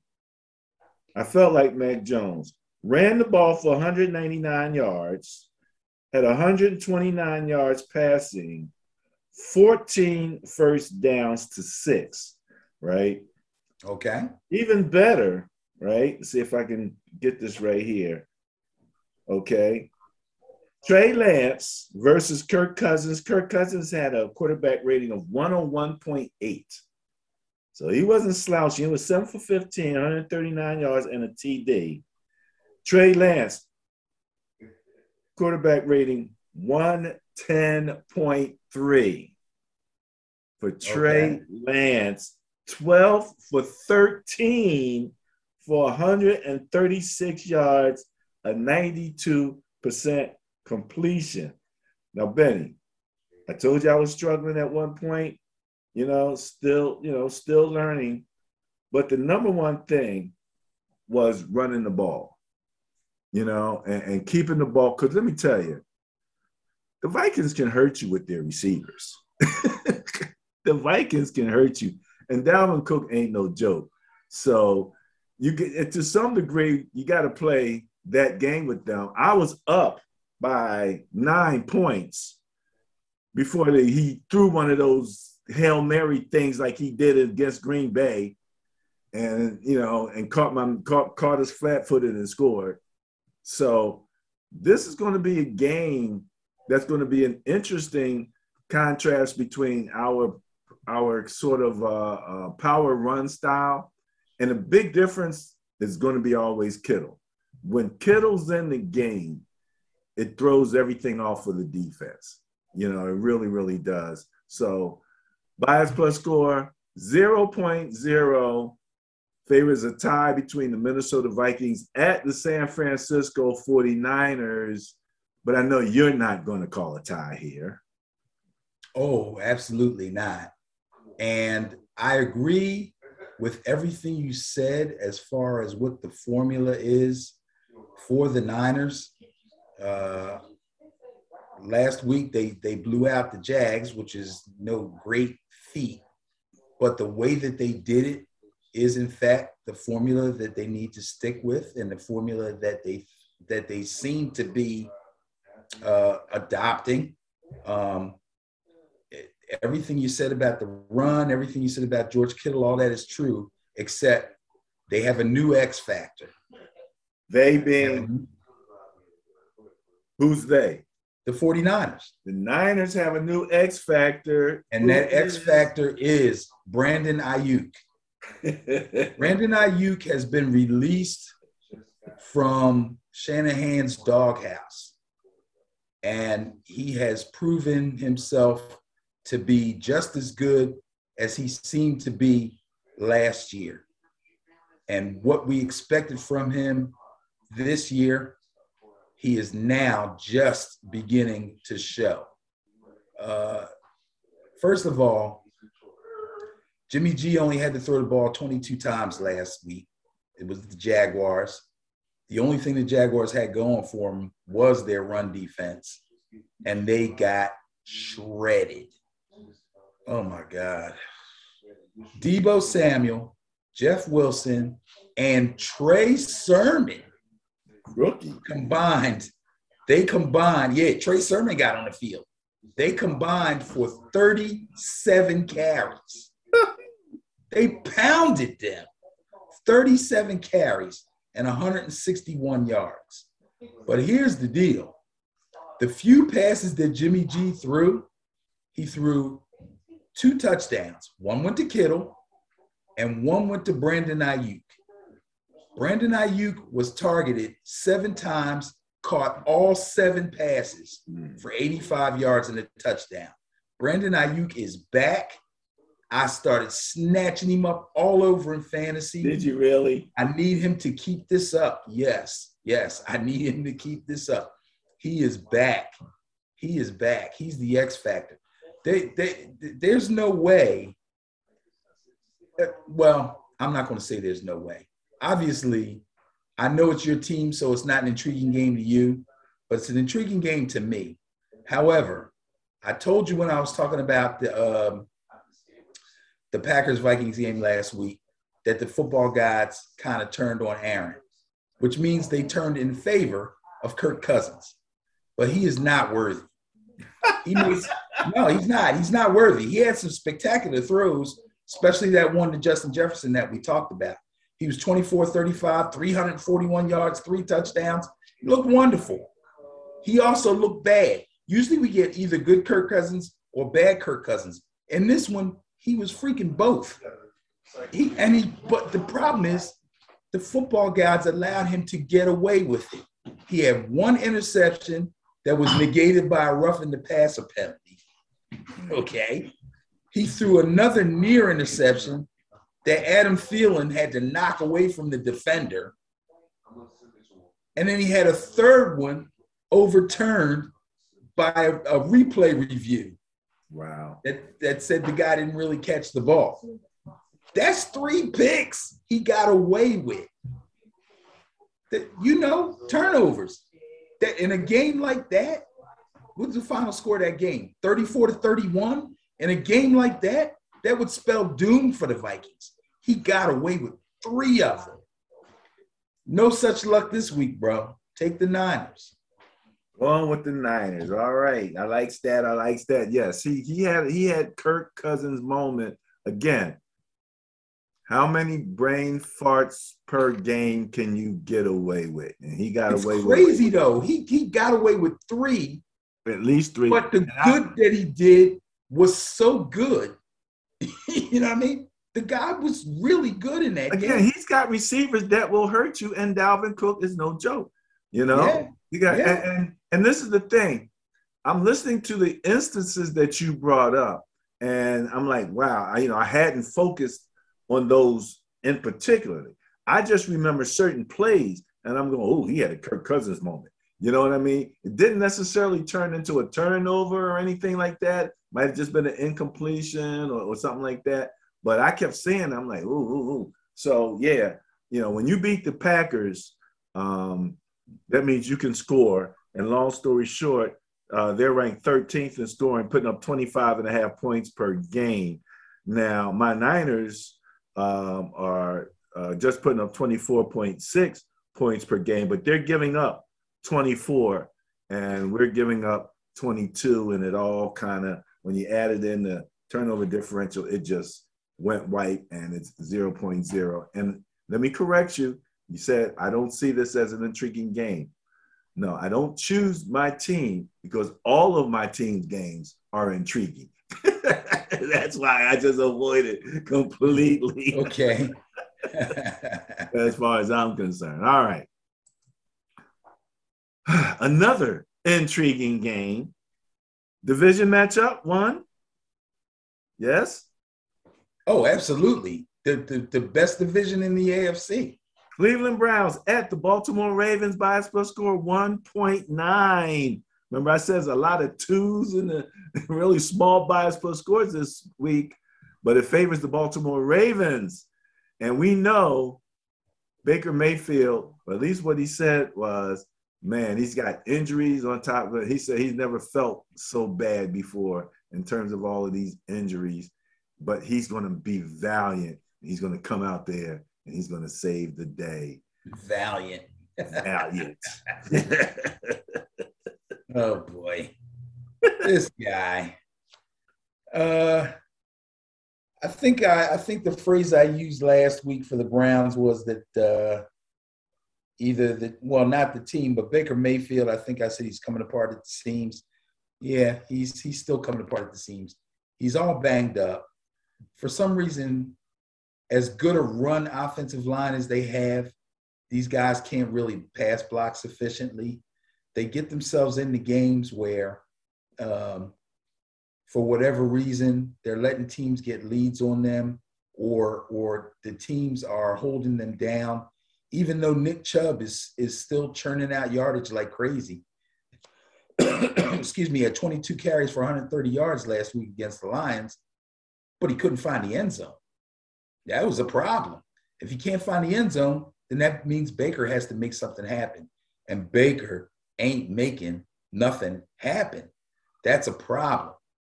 Now, the Ravens, on the other hand, won a squeaker against the Bears. And the Bears defense is not shabby. Okay? Usually what happens with them is because they don't score on offense, they find themselves in some tough situations. But they're not shabby. So if they play a team that doesn't put a lot of points up on the board, they can kind of hang in there. But of course, the Bears' offensive situation is a whole nother story. My thing with the Ravens is they had to go with Tyler Huntley.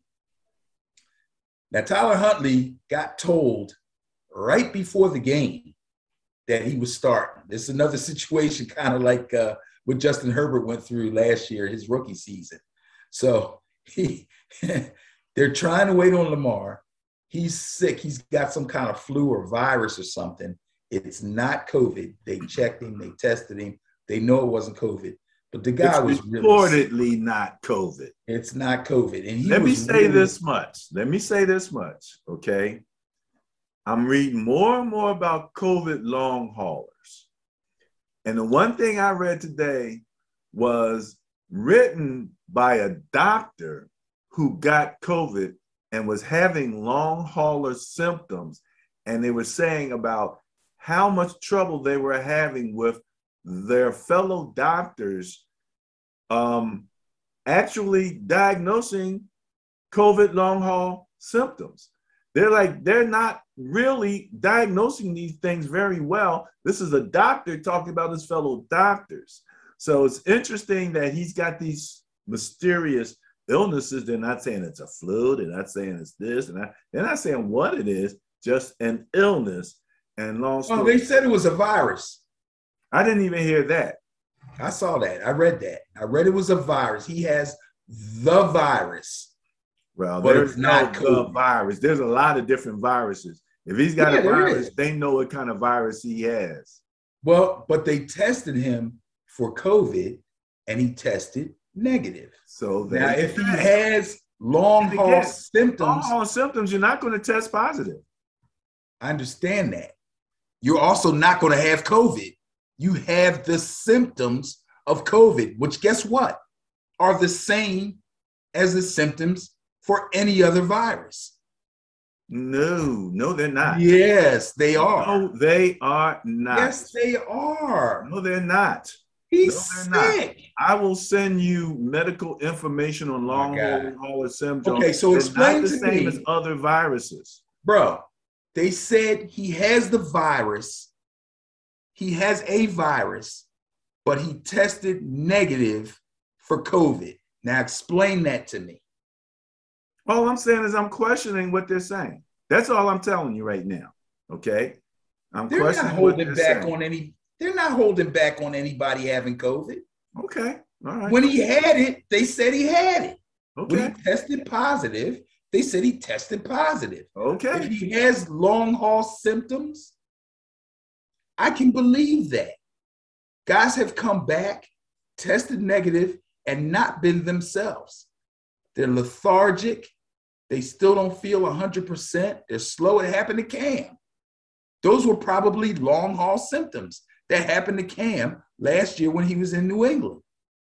But he tested negative for the virus. That's all they're saying now. He does not test positive for COVID, but he's freaking sick. The guy's sick. But I saw an interview with him today, and he was laughing and joking. He's jumping. He's ready. He's ready. He's cool. He's 100%. No more symptoms. At practice, everything's cool.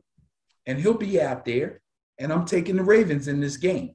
The Browns aren't going to be able to handle. Basically, it's going to be the Browns run game against the Ravens run game. Didn't they get Kareem Hunt back? Excuse me? Did they get Kareem Hunt back? He's a maybe. I got to see if he practices tomorrow. Well, tomorrow's Thanksgiving. They may not practice tomorrow. No. I got to see if he practices on Friday.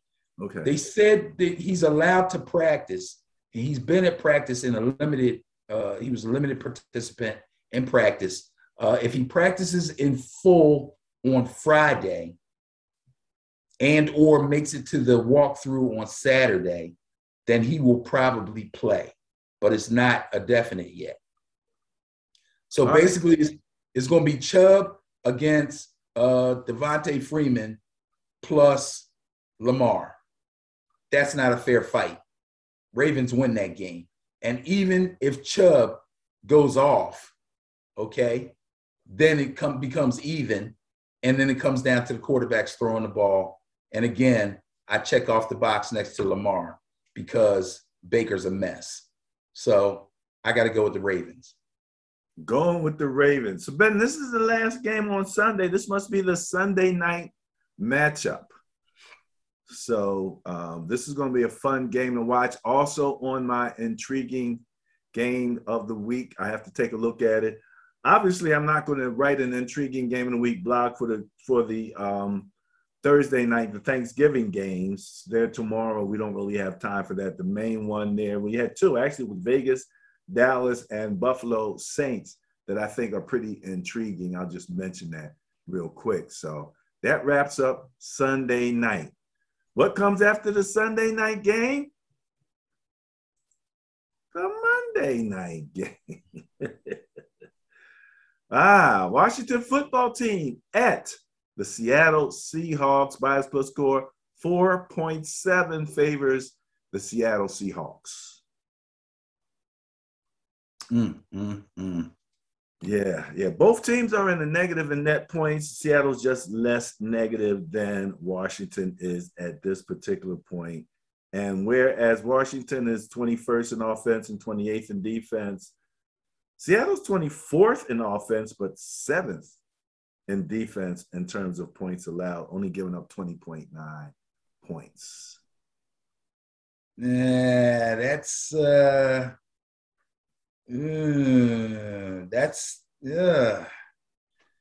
don't like that number. Washington has the Taylor Heineke factor. I don't believe in that Seahawk number there that for defense. Uh, I mean, I believe it. The numbers are the numbers, but I don't believe in it. This, crazy as it may sound, could be the most intriguing game of the week. really? This game right here could be the most intriguing game of the week. First of all, you have the Washington football team, who really has nothing to lose, and somehow, some way, is actually playing pretty well, sneakily well. They beat the Panthers last week. For all the good that Cam Newton did, for all the good that Christian McCaffrey did, for all the good that DJ Moore did, for all the good that the defense did, Taylor Heinicke somehow found a way. He made some really magical, he made some throws. He made some throws falling backwards off one leg, across his body, running one way, throwing it back the other way. Now, the bad thing is, you can't do that week after week after week. You know, again, football gods might have been on his side. He probably completed some passes he shouldn't have, but he didn't have to throw a lot. 16 to 22, 206, but he threw 3 touchdown passes. Now, like I said, three touchdown passes. Some of them look crazy, but Antonio Gibson carried 19 times for 95 yards. J.D. McKissic got 7 runs in for 46 yards. Didn't catch a lot of passes, but McKissic is very, very dangerous catching the ball out of the backfield. The Washington offense needs to be dealt with, and Terry McLaurin, Scary Terry cannot be covered. So that makes Washington extremely dangerous. Their weakness, obviously, is on defense. But guess what? The way the Seahawks are playing right now, bro, I have no faith in them. Russell Wilson hasn't had a good game yet coming off of that finger. He had a terrible game last week. He had another terrible game against the Cardinals. It might be time to stick a fork in the Seahawks. They lose this game, their playoff chances are over. I think they only have 3 wins. This could be the end for them. And they're on the road. And they're going from the uppermost northwest part of the country to the freaking East Coast proper, Washington, D.C.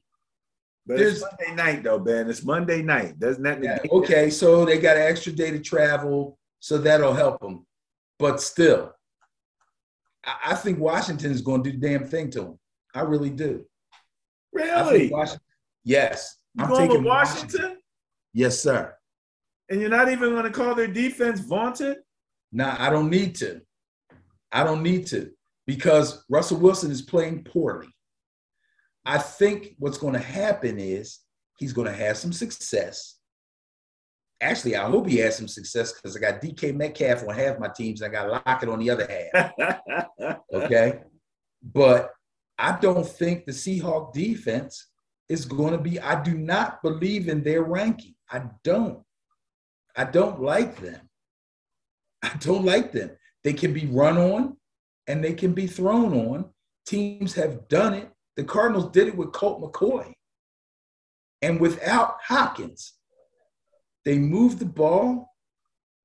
James Conner went from a 1-2 punch with Chase Edmonds to just being out there by himself and is handling his business. 99 yards last week against the Seahawks. 99 yards. He ran the ball 26 times. They're going to be in trouble, man. Antonio Gibson is no joke. They're going to get run on, and McLaurin is going to burn some folks. And I hope it's a high-scoring game, actually, because that allows Metcalf and Lockett to get off for me in fantasy. But ultimately, Washington is going to win this game. I am taking the Washington football team. Phew. All right. Going against the bias on the Monday night football game, going with the Washington football team, even though they're going all the way across to Seattle. And so they're going to win on the road against the 12th man against, as my wife continues to say, Russell Wilson. She can't stop saying Russell Wilson. She just calls the name. I don't know what the heck is going on there. But all the women love Russell Wilson, man. Oh yeah, man. They love Russell Wilson. What a guy. What a guy. So okay, all right. Russell's made. Is he back there burping the baby? Is that what he's doing back there? He better stop burping the baby.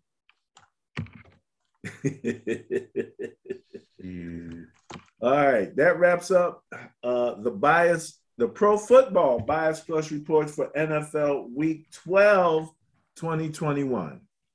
Coming up, Ben, did we decide it's going to be current events, or do we have 2-minute drill? Or did we come up with a name for this?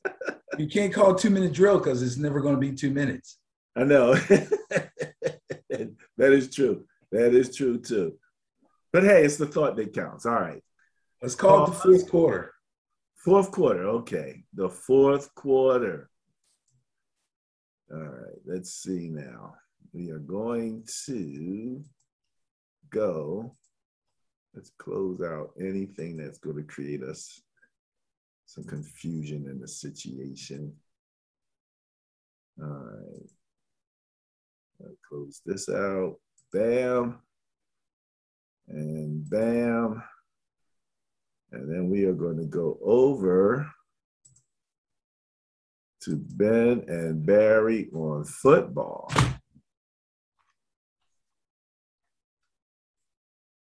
There we go.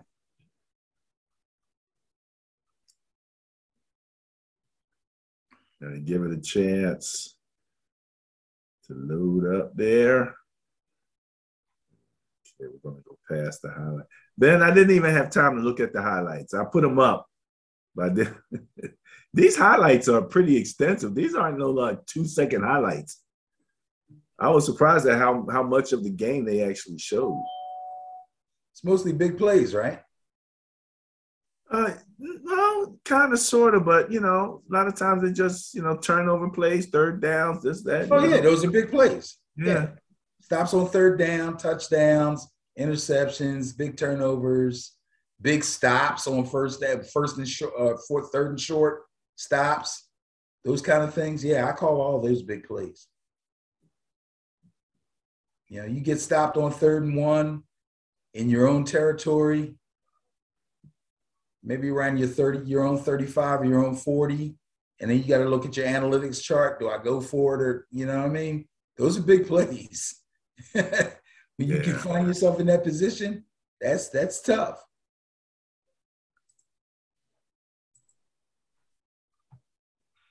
Let's see here. Hey, if you're in Bucks County, Philadelphia area, and you have pain, I need you to know that there's a world-class solution coming right. Sheesh. I feel like I got a monkey on my shoulder. I got to put this stuff away. A what in your shoulder? A monkey. Got a monkey on my back. And I got a hole. All right.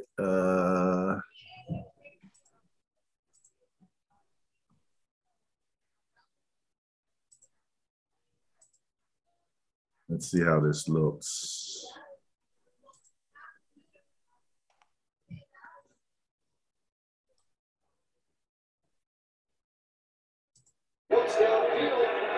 Can you see that and hear that okay? Yeah. All right. I'm going to back it up. I'll hold up here in order to do that. Oh, CFL. Cool.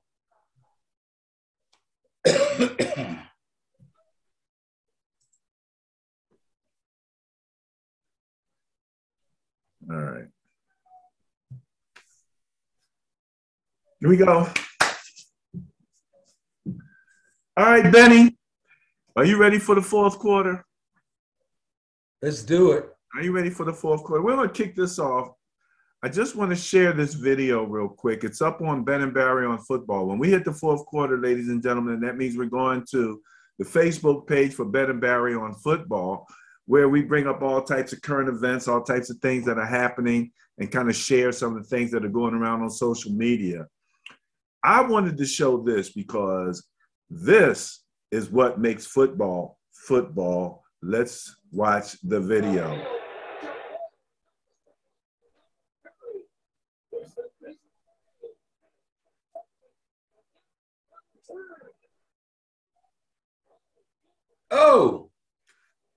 Oh, he's dead. Oh, whoa, whoa, oh, so somebody get that man CPR. What the hell? Wait a minute. How come nobody blocked that? He had blockers in front of him. Okay, not down by contact. Gets back up. Gets himself together. Oops, stumble. Okay. Ooh, nice spin move. Okay. Oh! Somebody did try to block him. Perfect form tackle. Yeah, he. Okay, so I tell you exactly what happened. The guy, he had a blocker who was attempting to take the big guy's legs out,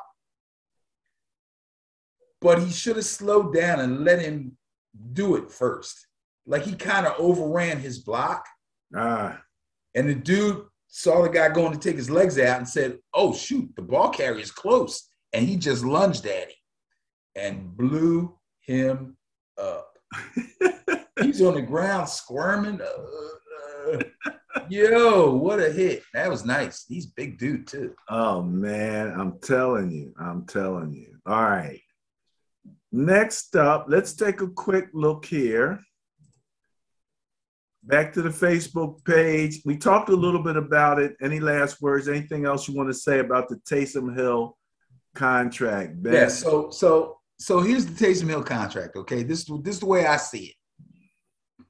I am not a GM. I am not an owner. I just play fantasy. I'm nobody, okay? But this is how I see it. They love Taysom Hill. Taysom Hill does a lot of things for this team. He is a weapon. But I believe that they believe he's more important to them as a multi-purpose player than he is as a starting quarterback. Now, and I qualify that by saying, excuse me, he was only a starting quarterback in college. He played at BYU, I think. He's never really been a starting quarterback in the NFL except for 4 or 5 games that he played when Drew Brees was injured last season, right? Because Drew Brees just retired. In those 5 games, I think he won 3 and lost 2, maybe something like that, okay? So he is an unproven commodity as a starting NFL quarterback. Now, that being said, yes, you want to sign him. Yes, you want to keep him on your team. He does a lot of things for you. Yes, he deserves to be paid. I think what they did was kind of equivalent to when teams bring players in that are maybe a little long in the tooth, but still have some juice. They'll fit a role for you. So you give them a contract with a small base salary and then a lot of incentives, except for this guy's still young and still plays a vital role on their squad, knows their system inside and out offensively because he plays multiple positions. So he's in multiple meeting rooms. He might know the offense better than any other player on the team besides the OC and the starting quarterbacks. So what they did was they said, okay, here's your base salary. And it's a nice one. I think it's $40 million for 4 years. And then they said, if you play quarterback, you can make this much. If you do this, you can do this much. If you do this, you can make that much. And they built it all the way up to like $95 million over the 4 years. He ain't never going to see $95 million in them 4 years. Never. Number one, they're going to try their best. Huh? Ever, ever, ever? Ever, ever, ever. Number one, they're going to try their best not to ever play him at quarterback full time. It's almost like this contract guarantees that you're not going to play any quarterback. Pretty much. Because if he does, here's the only crazy thing that could happen to the Saints as an organization is that maybe Simeon goes down or something and they got nobody else and they put him in and he lights it up. Then they're like, oh, right? What's $95 million over 4 years? Well, just think about 100 over 4 is what, 20, 25. 400 is 25, so a little under 25 million a year. Holy crap! You're practically, well, you're not exactly in franchise quarterback territory. I think you're in damn good quarterback territory. Yeah, that's where you are. I think you're right in there now, but 25 is damn good. Right. So they're going to try their best not to get themselves in that situation, because $10 million a year, he's worth it. He's worth it. He can play running back. He can play tight end. He can return kicks. He can go in and play quarterback. If in a pinch, he can wildcat for you. He can do all that stuff. They'd be crazy to let him go. Yes, sign him. We got you locked in 4 years. But you ain't never going to see that $95 million. Forget about it. I bet you $1 to a donut they draft a quarterback in the next draft. The chances of him playing quarterback are as remote as the chances of sending an ex-NFL player into space. Oh, wait a minute. Oh, no. What the hell? Why, Michael? Why? Why, Michael? Oh, jeez. There he goes. I can't. There he goes. I don't. Can we move on? This is. That's your boy now. That's a giant. What's a giant? Always a giant. You'll be the first team in space. Why, Michael? Why? Still saying why. I didn't even read this article, and I'm not going to read this article. This is big news, Benny. This is big news. Yeah, I guess it is. First of all, hey, Ben. First of all, they're gonna have to adjust the size of the seats in the rocket. Yeah, he's a pretty big guy. He'll probably need an extra big helmet. For that noggin. But congratulations, Michael Strahan. You know, if you keep doing things like getting on Good Morning America and all that stuff, maybe people will stop trying to shame you for Brett Favre giving you that record-setting sack. He's still trying to live that down so badly that he feels like he needs to get on a freaking rocket and go up into space. Are you kidding me? All right. What's up next? Jeez. Shedeur Sanders is a finalist for the 2021 Stats Perform FCS Jerry Rice. Did someone say Jerry Rice? The Jerry Rice Award, which is presented to the National Freshman Player of the Year at the FCS level. Shedeur Sanders, son of primetime. It's the National Freshman Award? National Freshman Player of the Year. The National Freshman Player of the Year. Okay, that's cool. I'm with it. I think that's great. I think that's great. Jackson State is doing well. Prime's name is all over the place.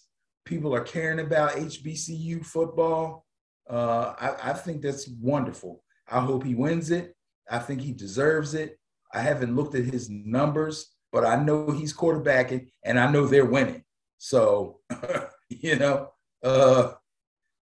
kudos, man. I'm happy for him. Primetime's greatest dream has to be to produce a quarterback. You know? That would be crazy, wouldn't it? Because he played a little quarterback in high school, right? I don't know. Yeah. As a matter of fact, I remember them talking about one of the reasons he was so good at D-back because he understood how the quarterbacks think, and therefore he could bait them so much better. He could play off. He could do a lot of things because he understood what they understood. So, I wouldn't doubt it. I know he played some receiver. You know, I know he was a two-way player. I didn't know that he played any quarterback, but I wouldn't doubt it. I mean, this is a guy that played in World Series and Super Bowls. So, you know, I mean, this is one of the greatest players of all time, regardless of position. Now, this is just a little bit of an aside, but he seems like he's still riding around in like a cart or something. He had this surgery on his foot or whatever, like weeks ago. I'm telling you, man, that turf toe stuff ain't no joke. I know he said his toes was jacked up. His feet are jacked up. They're jacked up, man. Oh, my goodness. The legend of the turf toe. All right. Man, I had to do it. Grant Stewart. Only you would do this. Only you would bring this up. Good Lord. Nobody cares about this. Somebody cares. This man has a national commercial, and it's hilarious. Did you see the commercial? I haven't seen the commercial. Let's see if do I have to? Let's see if I can play it for you, because that's what actually got me in the situation. It wasn't so much it wasn't so much him as much as it was the commercial. Tonight, I'll be eating ribs with a side of pickles. Appreciate you. If you don't recognize me, it's because I'm Mr. Irrelevant. But I'm going to put in the work every single day, so soon everybody will know the name of the legendary Grant. Right before he said his name. Oh, that's great. That's great. That's good. Oh, that's my really good. For those of you out there who don't know who Mr. Irrelevant is, he is the very last person selected in the NFL draft. The very last guy. And that's him. And I still don't know his name. But he plays for the Tampa Bay Buccaneers. Good for him. He's got an Uber Eats commercial. I love it. I love it. Somebody on Twitter said whoever his agent is, they need to, give him kudos. Absolutely. Absolutely. And he's a character. Look at the hair. He's a character. Look at this dude probably never touches the field. Or at best, you got to find out his name. We got to find out who is he. It's right there. His name is Grant Stewart. Grant. Okay, does he play special teams? Now, as a matter of fact, yes, he was drafted by the Tampa Bay Buccaneers. Now, this is what they said. I looked up his draft information. 5'11", he's 230 pounds. He ran a 4.5 40. Okay. But they say he's squatty in stature. And although he has good straight ahead speed, it's his lateral movement that he's challenged at. But he's what position does he play? Running back? Huh?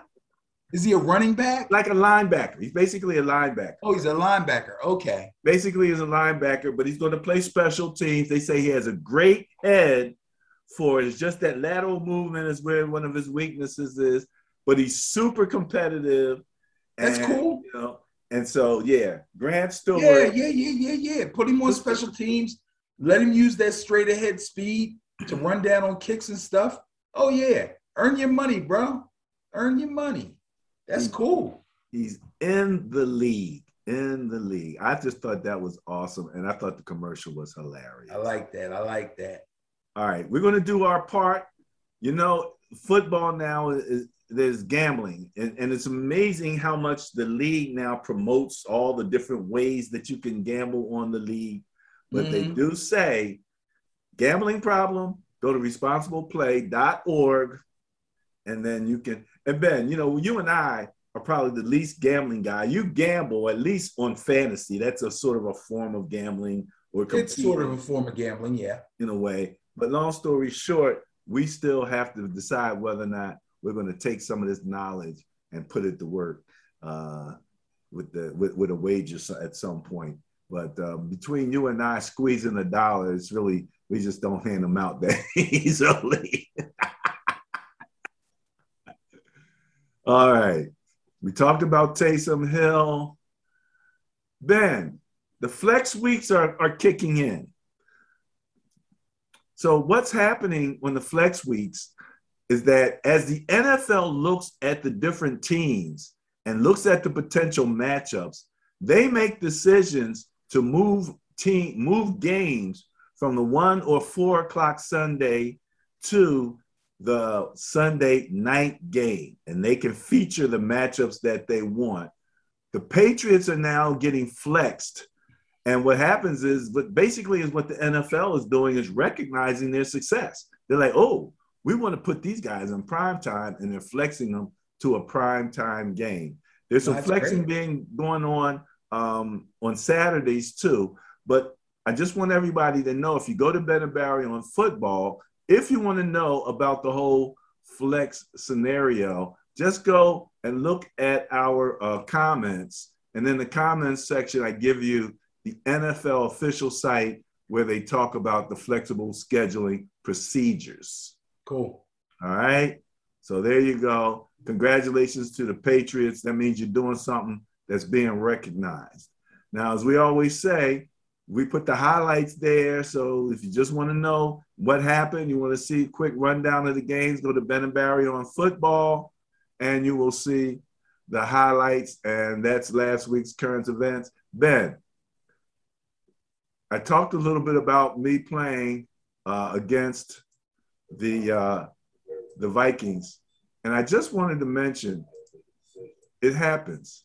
So what happened here, and I just kind of wanted to say, sometimes you have guys who contribute in kind of a quiet but yet important way in football.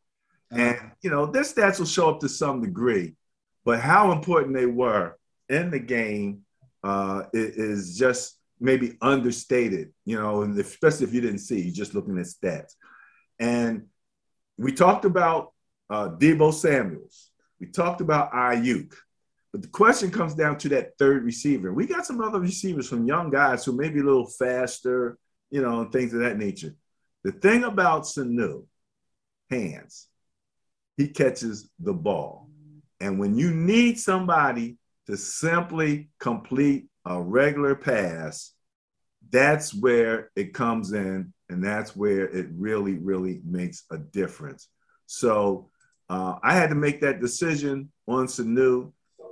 And on third down, when I needed to just control the ball, he was there. And I don't know if he's getting any run. Now, you know this from fantasy. Is he getting any run in real life? Barely. Yeah. I that's what I kind of think. But sometimes you just need that guy who's going to come in and he's going to give you what you need at that particular point. So that's Sanu in my particular case, and that's one of the reasons I was able to get by that game. All right. You sent me information on Everson Griffen. I don't know if you saw this video. No, I didn't see the video. This is the video that came out from him. In addition to some text messages and some things where he was literally asking for help. I'm in my house. Niggas trying to pop me. I still got clues left. This is my gun, 45 Wilson Combat, registered to me. I bought all my bullets around town. Dalvin Cook helped me purchase this gun. It all belongs to me, and they all registered to me. So I know exactly where I bought them. I got the card I have them on. I have everything. So. Did he say Dalvin Cook helped me purchase the gun? Yes, he did. Good Lord. Dalvin Cook's got his own problems. These guys, look, the last I heard, and that was hours ago. I haven't looked at anything because we've been, shooting this video. The last I heard was that police are at his house and he's refusing to come out of the house and surrender himself. He did admit that he fired off a round or some rounds in his home. I don't know if anybody else is in there with him. All I know is he's going through something. And the last I heard, he had refused to come out of the house. So I don't know how this is going to end up. I don't know what he's going through. But this is not his first time. So he's had some issues in the past. Yes. So yes. We know that he's had some issues. Not like this, though. No, well, kind of moving in that direction, but no, not. Well, yeah, but yeah. Not necessarily as bad. So, wishing him all the best. Obviously, the brother is, struggling right now. He's got some issues. And when this came out, that was somewhat disturbing. Last but not least, for me anyway, the USFL is coming back. Yay! With the 8 original team names. Oh, the Houston Gamblers. Yeah, all of the, you remember all of those names? Yeah.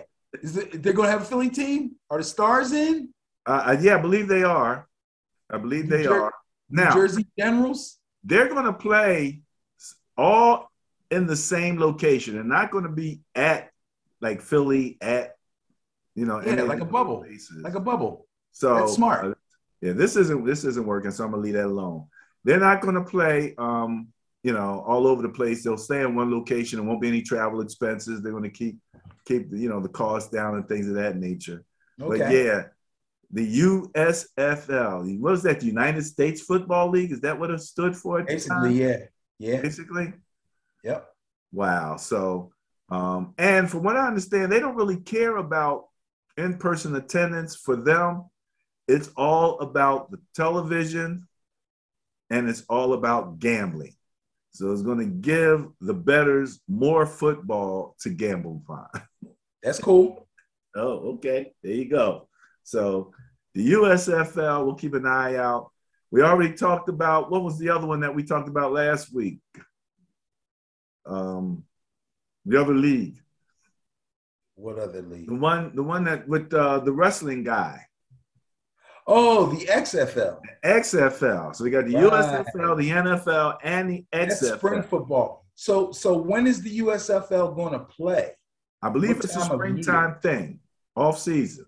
But the XFL is in the spring, isn't it? Hey, competition. What can I tell you? That's crazy, though. That's overkill. Well, we shall see how that actually all works out. But I just wanted to kind of mention that the USFL is back. They're back. I didn't get to watch much of the USFL, so, it'll be interesting. Oh, man, USFL was great. Jim Kelly played for the Houston Gamblers. Herschel Walker played for the New Jersey Generals. Yes, he did. I do remember that. The Philadelphia Stars had a great team. Really? Kelvin Bryant. There was a bunch of guys that went over to the NFL after that. Okay. Steve Young. A lot of guys played in the USFL. Okay. Because it was a money thing. Trump was in there. Trump was throwing money around. Dudes was like, do I go NFL or do I go to USFL? It's a money thing. It's a money thing. What can I tell you? All right, man. We covered a lot of ground. We covered in our kickoff a number of different things. We looked at the Sterling Pro Football Net Point Power Rankings for Week 11 of the 2021 season. We looked at the Bias Plus report and all of the matchups through Thanksgiving, through to Monday, all of the games, covered them. Ben went a little crazy. He's going with a few teams that I know he didn't want to have to go with, but he's going to do what he thinks is right in this case, and even going against his beloved Giants against the division. Which just goes to prove which just goes to prove that I do not pick the Giants just because they're my team. When I pick them, I feel like they really have an opportunity to win. And when I don't pick them, I don't think they have a chance to win. And I've gone against them and they've won and vice versa. So, it happens. But I try to look at these things objectively. But, that's the part of the show where I get to use opinion and conjecture, and it doesn't always work out well for me. I did a lot better last season. This season's crazy. I barely broke 50% again on this one. I had 8 wins and 7 losses. It was horrible week 11. It was horrible. Some people might be like, oh, you went over 50%? That's good. Yeah, but no. I'm used to hitting 68, 67, 72%. This is a rough season. It's rough. This season has been like no other that I can remember in recent times. Last week, the Bias Plus report was in the 40 percentile range. Well, Very rarely do we go under 50%. As a matter of fact, for the previous week, for week 11, the Bias Plus report was 60%. I believe it was 60. Yes, right at the number 60. Man. And that's with some strange, weird things happening as it was. What I do want to mention, Ben, because we didn't mention it, is that the Bias Plus Buster. Oh, yeah. Colts, baby. Unfavorable bias score of 12.8. Now, again, these are averages between the net points and the turnover differential. So you look at week 11, gross numbers, just multiply that by 11. If you multiply it by 10, it'd be 128. So that's a big number for a Bias Plus to go against you. Yet they won by 26, giving them a Bias Plus Buster score of 38.8. Congratulations to the Indianapolis. Great job. All right. Absolutely. And Jonathan Taylor, the running back, who was behind so much of that win. Okay. That's about it for me, buddy. Happy Thanksgiving to you and the family. Thank you. Same to you. I got a couple things. Uh-oh. Number one, for all those people out there who feel like I don't like the Eagles, I will tell you again and again and again, and I'll never stop telling you. You think automatically because I'm a Giants fan, I hate the Eagles. I do not. I hate Eagle fans. Now, and I use the word hate lightly. Now, that being said, I have no problem giving credit where credit is due. Listen to this. First 15 career starts. First 15 career starts. Lamar Jackson, 4,120 yards total offense. Jalen Hurts, 4,115. Okay. 26 touchdowns for Lamar Jackson. 29 touchdowns for Jalen Hurts. 12 turnovers for Lamar Jackson. 11 turnovers for Jalen Hurts. 213 first downs for Lamar Jackson. 209 first downs for Jalen Hurts. Kind of scary, ain't it? Yes, it is. Yes, it is. Yes, it is. People are still arguing, is Jalen Hurts a franchise quarterback? People are still arguing. Philadelphia fans are still arguing, is Jalen Hurts our future? I'm not saying he is. I'm just saying. His numbers are what they are, and again, they are what they are, bro. They are what they are. Jalen Hurts was the question, the coaching, right? You're talking about a young coach and a young quarterback. What do you really expect? Did you expect Tom Brady? Exactly. Did you expect the Patriots? It may not be the perfect mix as far as team success is concerned. but you got a guy on your hands who is a winner. The guy's a winner, and the guy plays hard, and the guy has no problem putting the team on his back if he has to. Home or away. You got to love him for that. Now, for those of you who got a little carried away with the Chiefs win over the Cowboys, I tried to explain it to you in a way that you would understand how the Cowboys should have, and would have won the game if they had conducted themselves properly with a more balanced attack on offense, and that the defense played more than well enough with the proper formula to beat the Chiefs. But the Cowboys, offensive staff basically lost that game for them and put Dak in harm's way. Listen to this. The Dallas Cowboys are 7-3. 2 of the 3 losses are to last year's Super Bowl teams. And the total number of points they lost by is 12.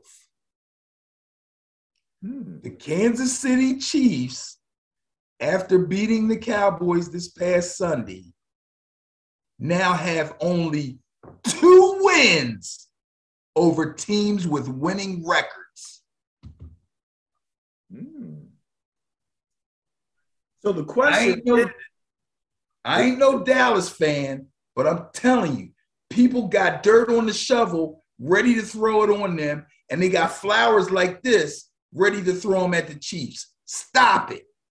Stop it. That's all I got to say. Oh, I got one more thing to say. Go Noles.